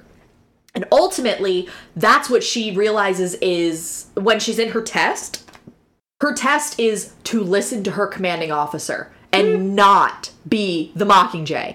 And she passes it because she realizes that's what District 13 sees as her biggest weakness, is her inability to follow orders and her inability to not be the main character, basically. So what does the movie do with that? She's the fucking main character. So before she leaves, she says one final silent goodbye hug to Prim. Don't you want Snow to see you dancing with your sister? Then she sneaks onto the supply plane, arrives at the front line, and everyone recognizes her. And it's part of why I'm okay with the movie going the way it did. Because she, at this point, is a symbol of revolution. There's a reason why Snow's granddaughter undid her hair tie. It's because that's part of the symbol of Katniss. When Katniss appears in propaganda, she has, the look, the hair, the everything. When she's not, her hair's not done up. But she exists now as a symbol of this revolution. You can't undo that. Especially while it's still happening. Especially while they're gearing up at the front lines to invade. Mm-hmm. You can't just stop being a symbol. So I'm kind of okay with the movie not having her try. Something that I also like about this is that scene where Katniss first shows up in District 2 and you have Plutarch and Coin, is that Plutarch and Coin are always seen together. Mm-hmm. You never see them separated. And that's a really smart way to blend the leadership of 13 and the leadership of the Capitol in the viewer's mind. Because I don't think the movie does a really good job of demonstrating why Coin is so dangerous until way too late. Yeah, and that's shown with my mid-game predictions, my halftime guesses, of Coin being a mentor who dies and imparts one last bit of wisdom, because I didn't see her as a problem until very late in this movie. Spoilers. We're getting to it. Yeah. So she arrives.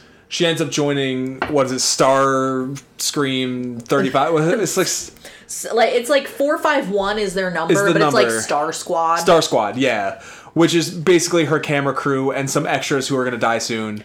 And, Finnick and Gale and Katniss and Peeta. Yeah. Not Peeta yet. Sorry. But yeah, she actually gets upset when that happens, when her camera crew shows up, because she's like, I just wanted to be a soldier. Yeah, she just wants to invade. And then Boggs, who we never introduced. Mahershala Ali. Fucking Mahershala Ali shows up. I barely talked about him. He's a high-ranking general He's Coin's second in command. Yeah.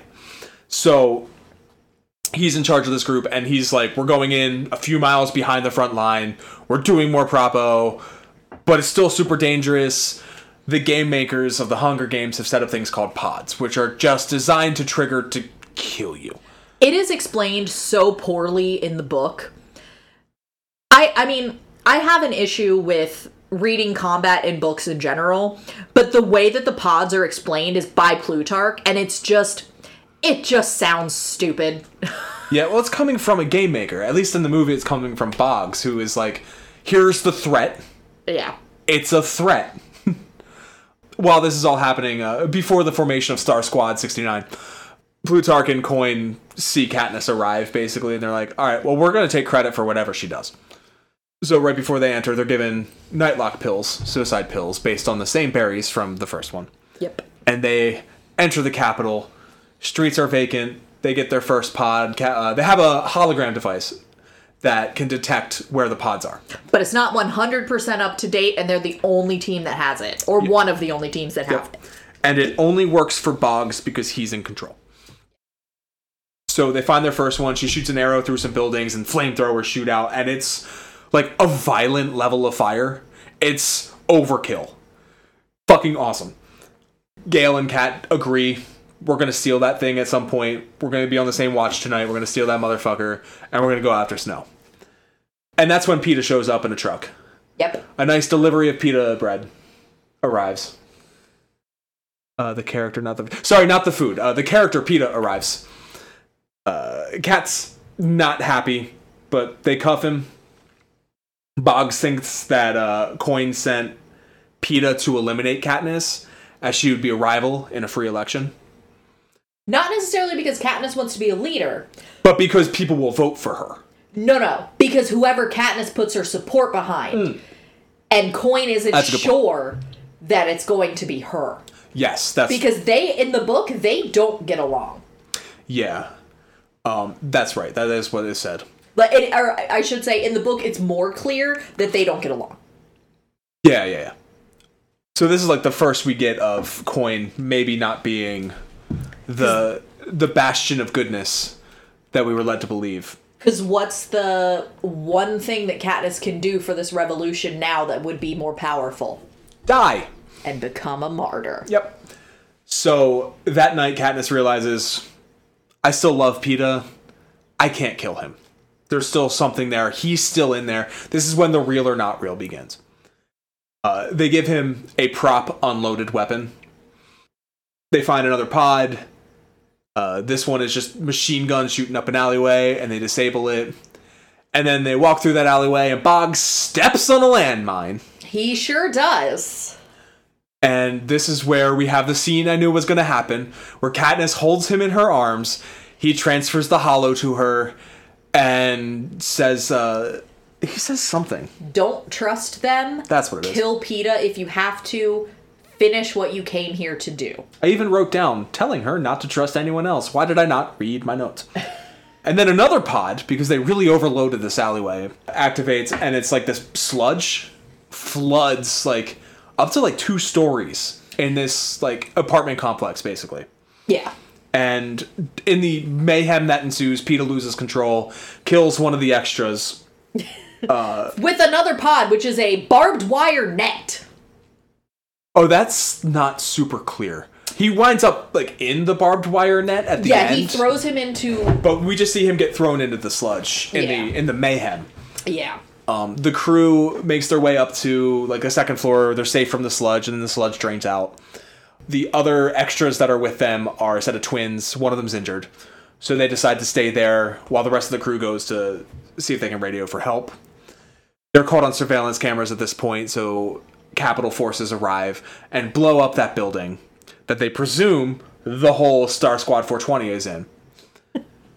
You said a different number every time. And I intend to continue. So this is where they actually air, the District 13 airs propaganda of martyrdom, while the Capitol does the whole Hunger Games canon, respect to the fallen tributes thing at night for everyone in Star Squad 87. And it's actually a little clever bit. It's also really interesting because I think that's the first time that they use Gale's name. They don't include him before his death. He's included. The new commanding officer is a lady named Jackson. She requests the hollow, and Kat's like, nah, Boggs transferred it to me, and she understands, like, okay, if Boggs trusts her, I trust her. Kat says she's on a special mission from Coin to assassinate Snow. No one believes her, but they go along with it anyway, because Boggs trusts her. Also, Cressida covers her ass, and is just like, yes, absolutely, Plutarch wants it filmed. And Katniss is still like, I'm totally lying about this. And they're all like, bitch, we knew. Now that everyone thinks they're dead, they take the subway to Snow's house. God. Because there's too many pods on the ground level, there's too many pods on the roof, so they go underground. Snow figures this out. They get seen on more surveillance cameras because they live in a police state. He says, I'm going to move the arena underground. And that's when he sends in what are they, fucking, the things from fucking I Am Legend. Like, they are supposed to be humanoid snake things. Because, again, subtlety. Snow is not being subtle at this point. The creepiest thing about them in the book is that, first of all, they are hissing Katniss with Peeta's voice. And second... they're supposed to be snakes. Yes. Ballad of Songbirds and Snakes. Yes. I never saw snake imagery anywhere in this shit. Snow is constantly described as a snake. Described? In the books, maybe? I'm watching the movies. I don't have the advantage of the written word to make it make sense. Fair enough. So, the other thing that's really horrible about these is that they smell like his roses. And that is specifically to fuck with Katniss. Now, I know they released some of these in, like, that 4D that was a thing for a while, and I desperately want them to have released, like, a rose petal smell when those things arrived. Oh, God. Because that would have been creepy as fuck watching that movie. Also, they are following them for much longer. It's like a full day of being followed by these things. Oh, yeah, but... and hearing the screams of the Avox as they're devouring on their way. Yeah, but, I mean, in a movie... yeah. What's that sound? Oh, God, snake people. So one of them gets Jackson as they're trying to escape. They have a crazy combat scene where Finnick is showing off how good he is in the water with his trident and everything, but he also gets got. There's like 12 of them surrounding him, and Katniss uses the Hollow's self-destruct feature to put him out of his misery. Something she did not do for, what was that dude's name, Cato, in the first one? Correct. She also didn't have a self-destruct button on the first one. True. She had her bow. She could have shot him sooner instead of letting him suffer all night. More violence. Castor gets eaten, I think. Yeah, Castor gets eaten. Eventually, only Katniss, Peeta, Gale, Pollux, and Cressida are still alive. Cressida takes them to seek refuge with a woman named Tigress, who we will learn about more on the next episode. Ooh. She's an ally of theirs who's still in the Capitol. I believe she was a former stylist. I couldn't remember the word. Former stylist in the games. She's too old, not attractive enough for Snow anymore. So Peeta tells Kat, let's go get Snow. Or go get Snow. So many people we know have died. We need to give them meaning for their death. Peeta asks to be recuffed because his cuffs are bitten off. Snow, while they're at this place, issues a mandatory evacuation. Everyone, I think within a mile or something of his home. Yeah. He says, come to my estate. I will welcome you with clothing and food. Any remaining survivors, refugees in the capital, come to my place. So Gale and Katniss suit up, cloak up, hide in plain sight, and join the crowd of refugees going in. When they realize that peacekeepers are going to search their faces, make sure they're not trying to sneak in, because fucking duh.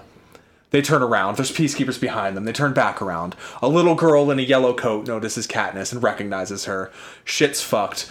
A peacekeeper is about to grab Katniss and check her face, and then gunfire erupts as the rebels catch up to the escaping refugees. Everyone drops. Gale gets captured. A bunch of peacekeepers get shot down. Everyone rushes the gates. At the gates, they're saying, give us your children first. Children first. So, I'm going to cut you off a little bit early, just because... That's fine. This scene is entirely different in the book, and again, it's much more brutal, because there are still pods this close, and one of the pods is straight up, the fucking ground drops away. So there are refugees fleeing towards the mansion, and the ground drops away, dropping them into the sewers and also possibly the meat grinder. It's not 100% clear. The meat grinder being that last bit of subway where, like, the Galaxy Quest plunger things are coming down from the ceiling and, like, lasers are shooting people and... Yes. Bitches is dying. Yes. And it is all of them, because... Peacekeepers are going house to house at this point and forcing everyone to evacuate to the mansion. So they're doing it they're doing it on their own power before they're required to by the Peacekeepers. So Peeta goes out on his own. Basically, he's going out as a distraction, because it's also something that's also happening is the people in the Capitol are starting to lose their minds, and they actually, there was a guy who looked like Peeta who got beaten to death by other Capitol residents because they thought he was Peeta. So he's going out as a distraction. Katniss and Gale go out together, and Cressida and Pollux also go out together, and Tigris. I think Tigris goes out with them. Yeah, because in the movie we don't see what happens to them till after everything's over. So you've got like the peacekeepers happening. You've got refugees coming through. You have the ground dropping away, and Katniss like barely makes it. And you also have the rebels shooting, and Katniss is like, the little girl is a character in the book because she sees the little girl get shot. Oh, she does not get shot in the movie. Yeah. We only see her once more, like, over her mother's dead body. Yeah, she gets shot, and Katniss is like, I was transfixed by that lemon yellow coat. And you pointed this out when we were watching. It's very Schindler's List. Yeah. At the gates of the estate, they're handing children over. And then you hear the familiar chirp of those little parachute capsules from the games. And all the people are like, oh, gifts! Gifts from the Capitol! Yes, they're coming from a Capitol hovercraft. They're coming from a Capitol hovercraft. Gifts from the Capitol. Warm, inviting, explosive gifts from the Capitol. They get blown the fuck up. A pen of defenseless children. Yes. And a bunch of rebel medics come in to start helping, including one Primrose Everdeen. And then I remembered that thing Gale said earlier in the movie. And I looked at you and said, there's a second bomb. And the second bomb went off, burned Katniss up, and destroyed hundreds of lives. In the book, the last thing that Katniss sees, Katniss isn't sure that it's Prim until she takes off her coat and her little ducktail from the first movie. And the last thing that she sees is Prim turning and recognizing her before the bomb goes off. It's a sad scene. It's not. It's so sad because all of this started because she was trying to protect her. Yep. And she couldn't. Couldn't do it. So, like, half of the paragraphs I wrote in my notes are the phrase, Katniss awakes in a medical facility. So Katniss awakes in a medical facility with her mom and Haymitch. Haymitch explains that they took the Capitol. Effie brings Katniss into the palace. She goes to Snow's greenhouse where he is still alive. He tells her that Coin is the one who ordered the second bombing, which aired live on broadcast, and it was the last thing in the war. It ended the war. It was Hiroshima and Nagasaki, right? Which is also really interesting that you use those as comparisons, because he was preparing to issue an official surrender. I'm sure he was. And he does remind her of their conversation at the beginning of Catching Fire when he agreed not to lie to her. Because she says it's not true. Yeah. So she asks Gale, and he says he doesn't know who ordered the second bomb. Who do you think ordered the second bomb? Or is it explicit in the book? At this point, Katniss is so shattered as a person, it's never made explicit. The way she figures it out is, first of all, she's like, yes, I have had, like, Snow and I had that conversation where we agreed never to lie to each other. And then she's like, I can't say the Capitol didn't have those weapons, but I know for sure that the rebels did. My opinion, because the movie's not explicit either, my opinion is that one of the sets of bombs was the rebels and one was the Capitol, but I don't know which. And I don't think it matters which. Because it's also conceivable that the rebels took... Because where that Capitol plane was coming from not from the direction they were traveling, but from the direction the rebels were coming from. And that's the thing that Snow says, too, is if I had a hovercraft at my disposal, don't you think I would have been using it to escape? Yeah. So I could conceive, like, I could believe that the rebels dropped that first round of bombs and the Capitol had the bombs already in the ground and blew up the medics. I could also see, because Gale suggested it earlier, using that opportunity, seeing people in a corral. And in the end, that's what ended the war and won it for the rebellion, won it for District 13. Which is really interesting when you think about it, because, you know, killing children is how it started, too. But the thing is, what's important isn't who set the bombs off. What's important is that the war got so fucked up that someone thought it was a good idea to bomb injured civilians. And what's even worse was that it worked. And war is a fucked up thing in that way, you know? I am going to disagree with you slightly in that I think it is clear that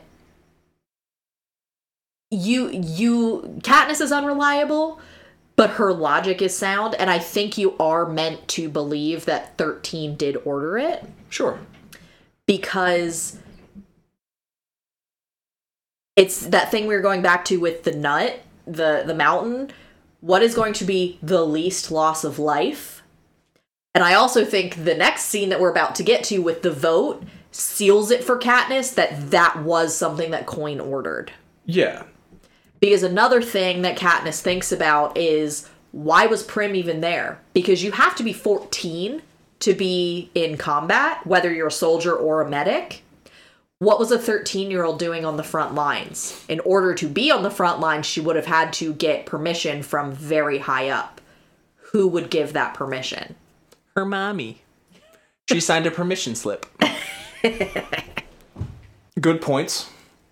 Her age and that restriction's not in the movie, so that's kind of nullified. But I think what I was trying to say was that in terms of the story, it's not important who did it at that point in the story. It's important to show that it's ambiguous enough that both sides of this conflict are not to be trusted. Yeah. Both sides of this conflict are capable of atrocities. Yes.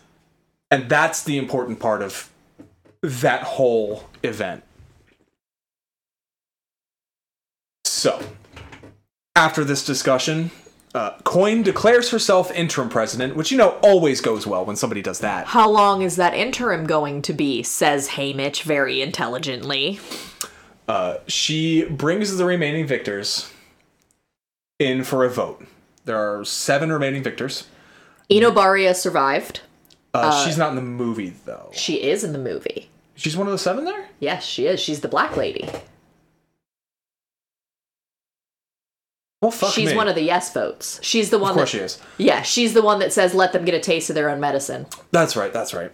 So the vote is, after the execution of Snow, Coin wants to announce one final Hunger Games that will be, I believe it's the children of the living game makers. It's children of, I think, high-ranking Capitol officials. In the book, it's not even that clear. It's just Capitol children. Yeah, all I wrote down was Capitol's children. And her idea of it is, after Snow is dead, she knows there will still be some bloodlust amongst citizens of 13 against, Capitol citizens and game makers. So let's focus it on one last Hunger Games. We'll put their children in it for once, get a taste of their own medicine. Everyone must vote. No one may abstain. Yes. So it comes down to the last 2 votes. At this point, it's 3 no's, 2 yeses. Peeta, BT, and Annie all vote no. Yep. Joanna and Enobaria vote yes. Yes. Joanna actually specifically says in both the movie and the book, Snow's got a granddaughter, doesn't he? Yes. So it's down to Haymitch and Katniss. And before she gives her vote, Katniss says, I get to be the one who kills Snow. And Coin agrees, and she says yes, and Haymitch, knowing that she knows what she's doing, agrees and says yes. Well, he doesn't say yes. He says, how does he say it? I'm with the Mockingjay. I'm with the Mockingjay. So, at the execution, Snow is, tied to a stake. She draws her bow, aims it at Coin, and assassinates Coin.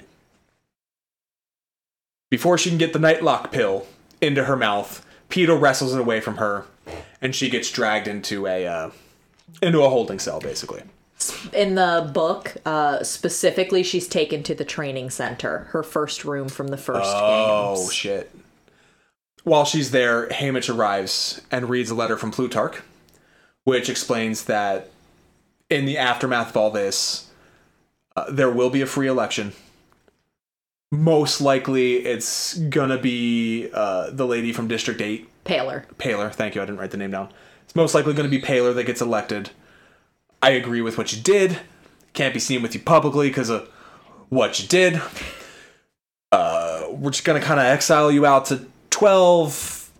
Paler will probably pardon you once everything settles down, but you did the right thing. This scene is also different in the book. It's not clear because Katniss is an unreliable narrator at this point, but I believe she's in there, the way that it's described, she's in there for several months. Because she tries to kill herself, multiple times.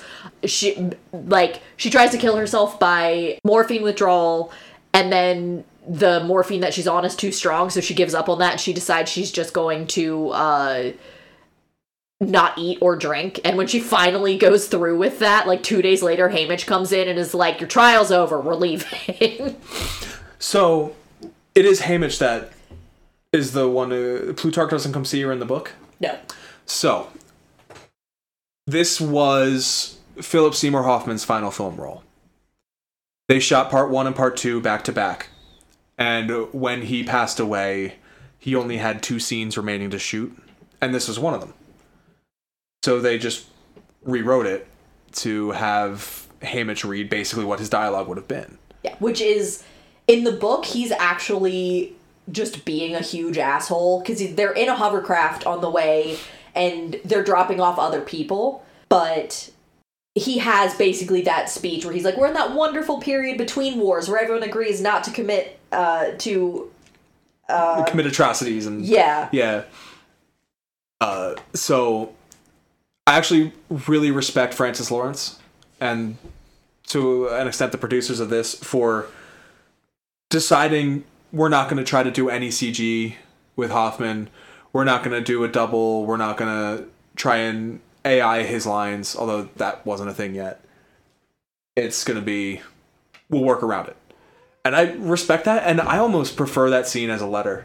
It makes more sense. Why would he exactly go to her? They've, as much as he is a dickweed in the book, they make him almost worse in the movie, because he really is just pulling the strings. I refer to him as Kissinger. when we were watching, because he's always by the side. He's always the second hand to leadership. When it serves him in Catching Fire, he's next to Snow, and then he leaves Snow, and then all through Mockingjay Part 1 and half of Part 2, he's the right hand man of Coin, because she's got more power. And then once there's a free election, he's the advisor to Paler, because she's the one in charge. He's really the one in charge. He's the game maker, and he's making the meta game. Yeah. You know? And it's fucking... You know, what a parallel to how actual politics works, right? Yeah. His character is the worst. Have you done any research on Plutarch and the history of that name? Because I haven't, and I feel like there's something there. Plutarch was a historian in ancient Greece, or ancient Rome. I believe ancient Rome. That makes sense, because he's writing the history. Yeah. He's the one pulling all the strings, all the moves and counter moves. He's playing chess with himself. Yeah. You know? It's also really funny. One of the tiny things that I don't think I brought up in the Catching Fire pod, he's actually the one that falls into the punch bowl in the Hunger Games when she shoots the arrow into the game maker's room. Neat. Yeah. So Haymitch reads the letter. They disappear back to 12. Katniss goes back to her old home. It's not the same. And then that fucking cat shows up. She attempts to murder the cat, but all of a sudden she can't aim. And then she breaks down and loves that bitch-ass cat. Because it's all she has left of her dear sister Prim. And then Peeta shows up, I guess, and they get married and happily ever after, yada, yada, yada. They got 2 kids. It's fine. The end. The 2 kids, by the way, played by Jennifer Lawrence, actual nephews. Niece and nephew. Yes. I had heard that. I think it's nephews. Nibblings. That ending. So, I'm just gonna... can flip to this one real quick. Nephews. Theodore and Bear. So... The oldest one's like 18 now. Time sucks. Sorry. The end. I don't think I said the end yet. So this is the epilogue. The questions are just beginning. The arenas have been completely destroyed, the memorials built, there are no more Hunger Games. But they teach about them at school, and the girl knows we played a role in them. The boy will know in a few years. How can I tell them about that world without frightening them to death? My children, who take the words of the song for granted, and it's the song she sang to Rue. Mm-hmm. My children, who don't know they play on a graveyard. But that's what I was bringing up with the deer in part 1 too. It's that innocence of peacetime. They don't know. Just like that deer didn't know that it could be hunted, those kids don't know that they can be hunted. You know? This ending was really controversial for a lot of people. There were a lot of people that were really upset that Katniss ended up having kids. And to be fair, the way that it's worded is not great, which is, it took 5, 10, 15 years for me to agree, but Peeta wanted them so badly. That, like, a lot of people were like, he pressured her into having kids, blah, blah, blah. I'm like, first of all, no. Yeah. Second, she admits herself, and this is something that's so clear with rereading it, Suzanne Collins is dropping the hints really early on that Katniss she could be a maternal figure if she let herself. Because what does she do? She fucking babies Prim. She babies Rue. Yeah. She mother hens over Mags and Wyrus and Beatty in Catching Fire. She's a caregiver. Exactly. And we talked about this in the first Hunger Games. Yes. With the whole strong female character thing. Like, part of that is that she is still a caregiver, the traditional female role, but also a badass and a leader and a symbol and a martyr and all these other things. And she says herself, like, if I hadn't built up all these walls, would this be a thing that I would actually be afraid of, is having kids and having them go to the Hunger Games? Her being okay with having kids indicates that this is a world that she now feels safe enough in that she can. Exactly. Like, the world is different now, and she feels safe enough to be a mother. And I picked that up right away watching the ending. I had no issues with the ending. But I feel like some of that controversy over it was still, like, resonance from how Harry Potter ended. Because that wank happy ending was like just, wizard cop marries his high school girlfriend. Yeah, it was so fucking like storybook derogatory, you know? Yeah. So, it didn't earn the happy ending in the same way that this kind of did. Yeah. It almost, and yeah. Yeah. We're not going to talk about that. Yeah. So, the other thing is that previously we've had the conversation about whether or not she loves Gale or she loves Peeta. Mm-hmm. And this book does a good job of and like, to his credit, Gale also recognizes this as a character, but like, she only turns to Gale when he is hurting or she is hurting. And it's because their bond is that unhealthy. It's forged in the trauma of their growing up, that bond of mutual need. And once they don't have it, they have nothing to keep them together. I know I made this joke the last time, but it's the end of Speed. So, to settle that point for real, Suzanne, in the end of Hunger Games, or in the end of Mockingjay, she says, I know this would have happened anyway. That what I need to survive is not Gale's fire kindled with rage and hatred. I have plenty of fire myself. What I need is the dandelion in the spring, the bright yellow that means rebirth instead of destruction, the promise that life can go on no matter how bad our loss is, that it can be good again, and only Peeta can give me that. And that's something that you recognized as well, I think, during part 1, because you were like, he's her hope. Yeah. I think I brought that up in Catching Fire. Did you? Okay. Yeah. But yeah, I think that puts a nail in that coffin, so to speak. Yeah. You asked me a question on the last episode that I didn't want to answer till now. Yeah. And it was... Would Katniss have been better as a martyr? And or would Peeta have been better as the symbol? No. And it all comes down to the assassination of Coin. That was required to get this world back to a pseudo-democracy, you know? Kill its grasping malice successor. Exactly. If you don't kill Coin, the revolution isn't a revolution, it's a military coup. Because the same structure is still going to be... Because she's going to be interim president, sure. And then the election is going to be rigged and she'll be elected president.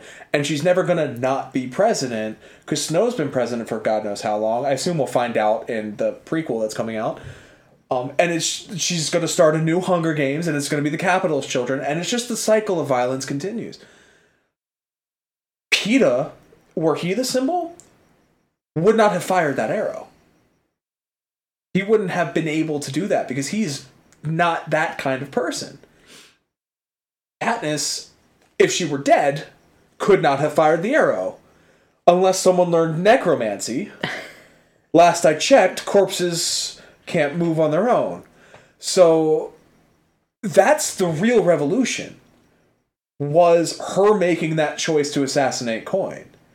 The rest of it was a civil war. The revolution was creating a true power vacuum.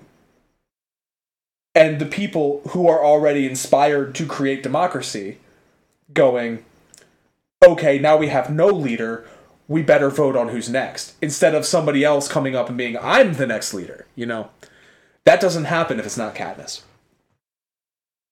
Because Gale wouldn't have done it either. Gale would have supported Coin. Yeah. Peeta wouldn't have been able to shoot. He would have understood what was going on, but he wouldn't have been able to take that step.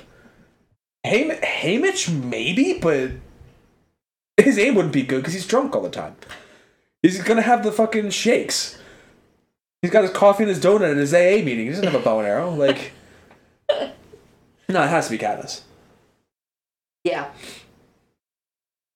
Yeah, I think as much suffering as they both go through, it's kind of their role in that. Because, like, I think Katniss would have held up better under the torture.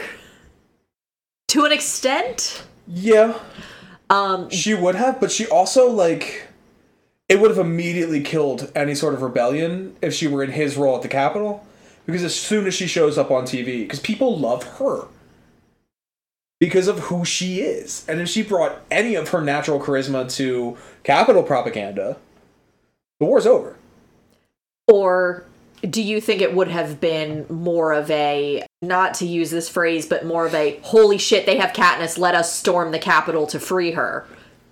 And it would have been the districts wouldn't have been united and it would have been failed at that point. Maybe, but I don't think she'd be presented in a sense of the Capitol has her prisoner.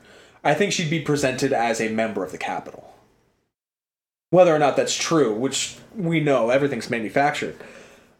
But I think they would, like, it would be like the beginning of Catching Fire when all the tabloids are about the wedding, right? Yeah. It would be, ooh, Katniss makes appearance at this gala. Katniss shows up, and she's there under duress, but you don't see that in the still images. You don't see that in the short video clips.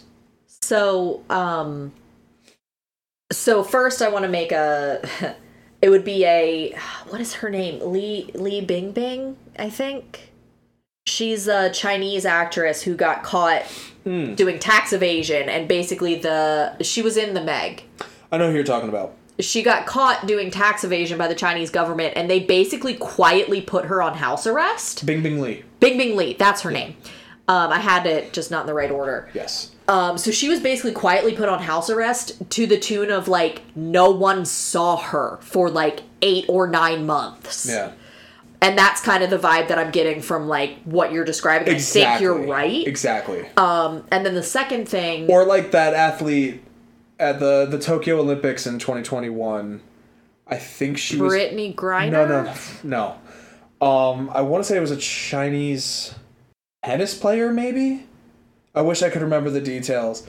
But she was, like...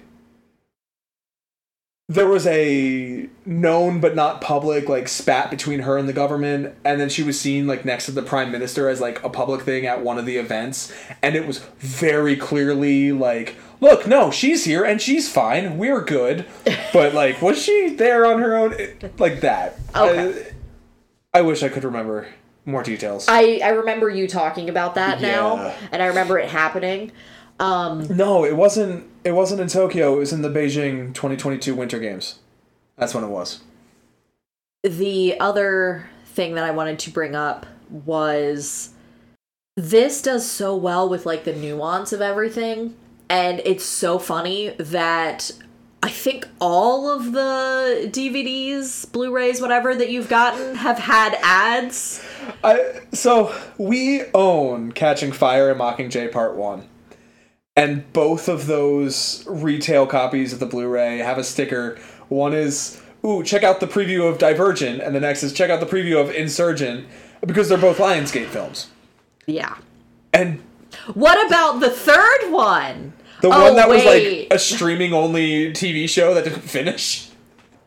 With a different main actress? Because she fucking bailed on that trash. So...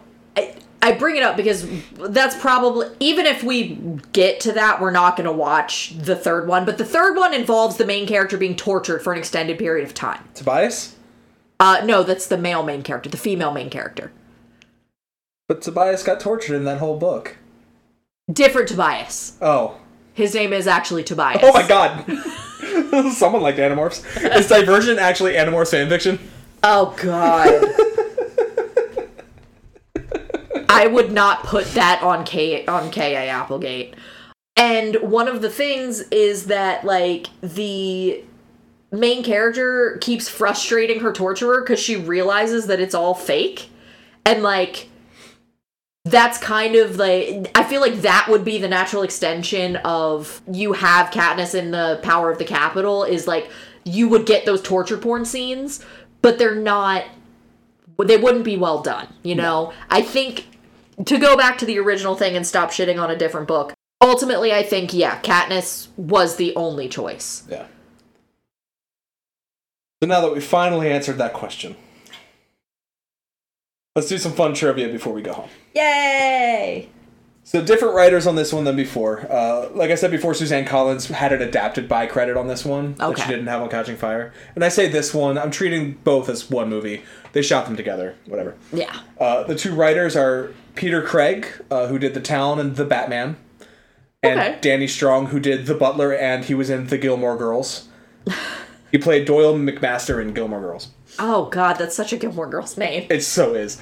I watched so much of that show as a kid, and I don't remember shit about it. Coin was played by Julianne Moore. Boogie Nights, Magnolia. She won an Oscar for Still Alice. Annie was played by Steph Dawson. No real major credits of stuff that I knew. Boggs, as we said, Mahershala Ali. Moonlight won an Oscar. Green Book won an Oscar. Spider-Verse movies.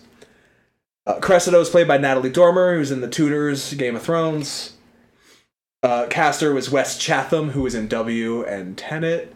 And my boy Pollux, Eldon Henson from Mighty Ducks, Fulton Reed himself, and Foggy Nelson in the Daredevil TV show. Fucking love me some Eldon Henson, not gonna lie to you. Did we go over who plays Prim? We never mentioned who plays Prim. I Willow Shields, right? Yeah, Willow Shields. I kept noticing her name and going like, I should grab her, and then I never fucking did.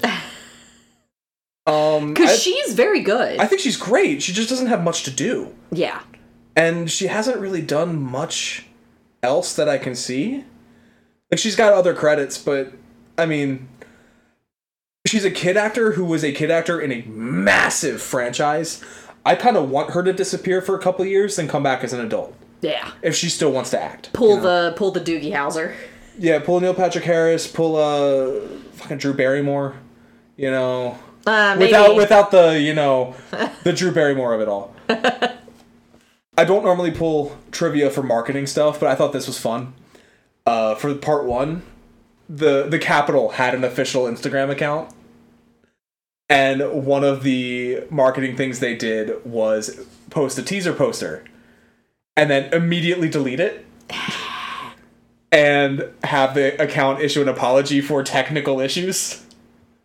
So I fucking love viral marketing like that. That's good shit. Apparently before Catching Fire, they released a bunch of posters thanking the districts for their contributions. Ooh, that's good. And also, former victors. So, Mags had a poster from her victory tour. That's the main one that I can think of, but, they did a bunch like that. They're also doing stuff like that with Ballad of Songbirds and Snakes. Apparently, you could sign up for text alerts, and you're getting texts like you're a student at the academy. Oh, that's fun. Yeah. I like that kind of stuff. I always appreciate when, Cloverfield did that the best. That's, the one everyone goes Brick through your window with the next Cloverfield movie. If you don't know that joke, because Cloverfield was marketed with just the release date, and then 10 Cloverfield Lane came out, and it was a secret Cloverfield movie.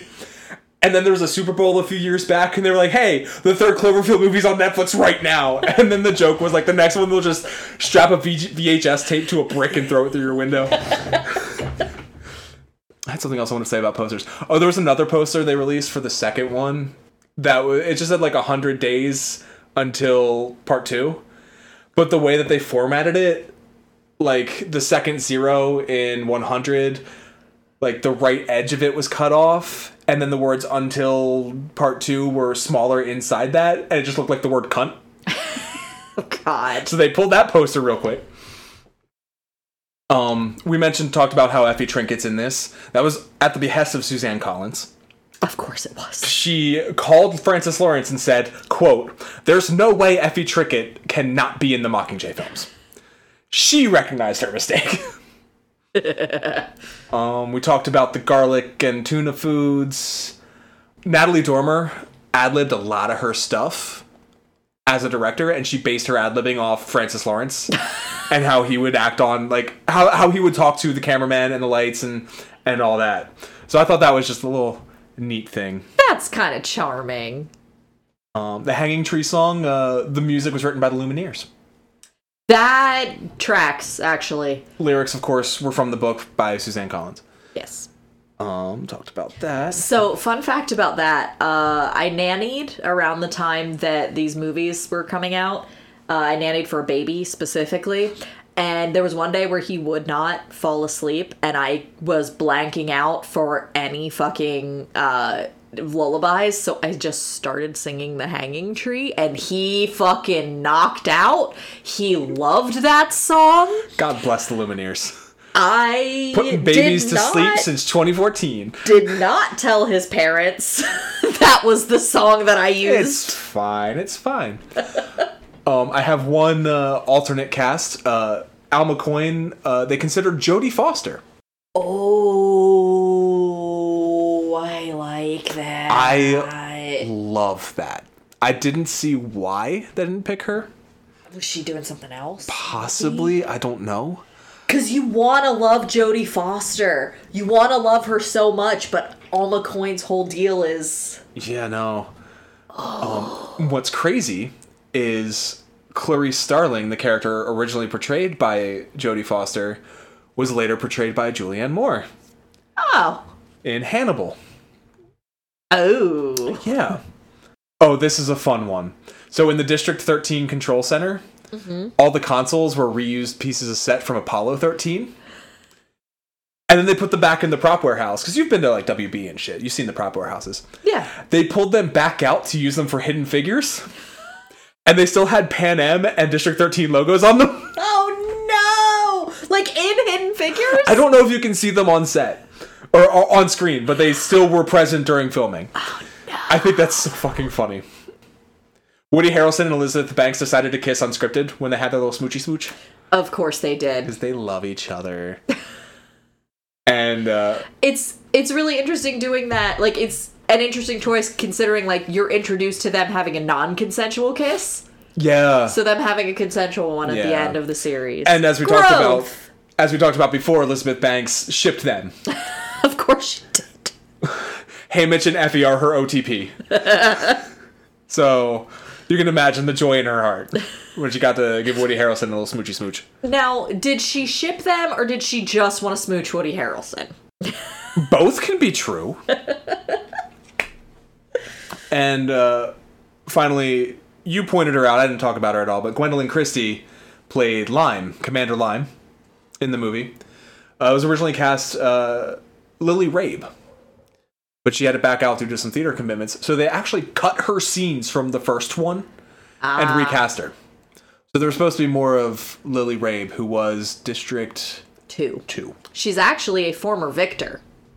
Did I say Lily Rabe? More of Commander Lime, excuse me. Yes. Yeah, so that was supposed to be more fleshed out in the first one. Yeah. So. Yes. I think we've said all we can say. Yeah. If you're still with us, thank you for staying with us. We appreciate it. Now that we're done, the original trilogy, the Tridge, if you will. No, absolutely not. You will not? No. Okay.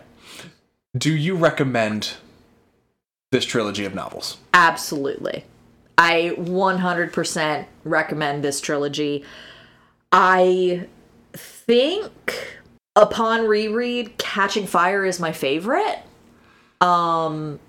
Because you get the spectacle of the Hunger Games while also getting the dissension and the pot boiling over and the kind of like trip around the world of the novel. It's the Empire Strikes Back of the series. Yeah. But I do wholeheartedly recommend it.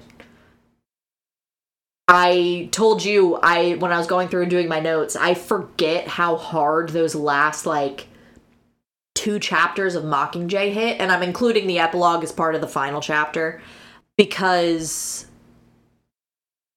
I was reading it at work, and just, sitting there with tears running down my face, in my office, like an idiot, because it is one of the most visceral and well-written descriptions of depression. Mm-hmm. It's also shell shock and a lot of other things, but Katniss talks about how she literally sits in her chair and eats and doesn't move for months. Yeah. And when she finally does, she talks about how she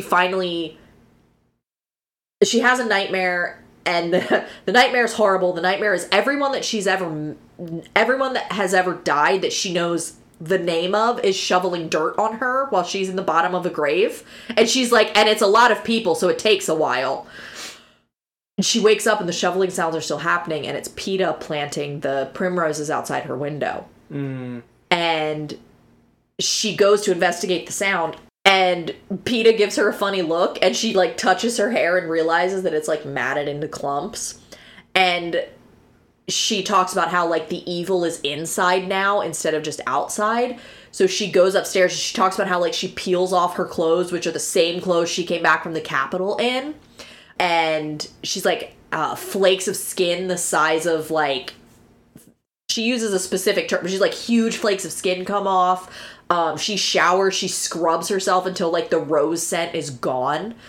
And it's that section plus her reunion with Buttercup, and ultimately, like, her recovery and that epilogue are just, they're a gut punch, because it's a character that you do love, even though she's dumb as a fucking wall. And you get to see her, even though she suffered horrendously, you get to see her pull through and win in the end. Yeah.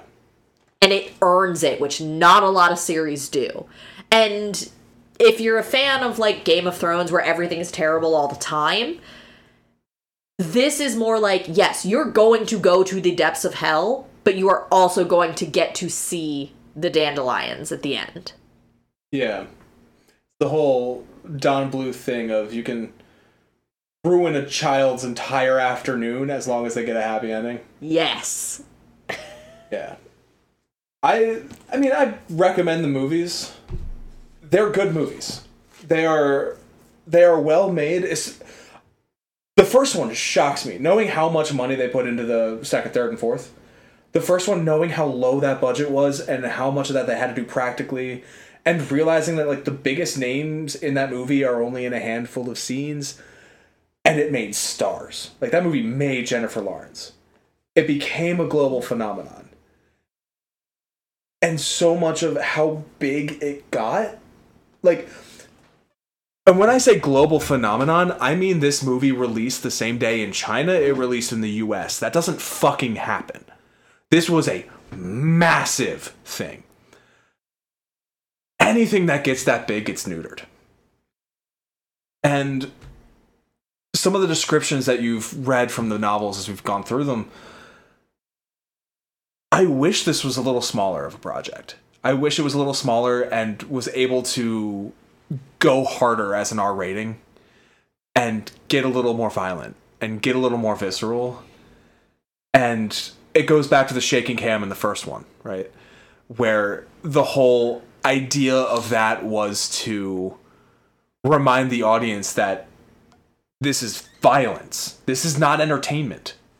The Capitol wants you to think it's entertainment, but it's violence. And leaning more into that, especially when you get to... There's a section of this one you call the meat grinder. Yeah. And I was like, oh, that's what they called that section where they ran through and there were some lasers and I think somebody, like, dissolved. And that's all it was in the movie. Because they have to dilute that shit for PG-13 so they can sell more tickets. And it's actually... meat grinder is where Jackson dies. Because she stays back with one of the other people to prevent the mutts from getting across it. Anyway, it doesn't matter. Yeah. It doesn't matter. My point is...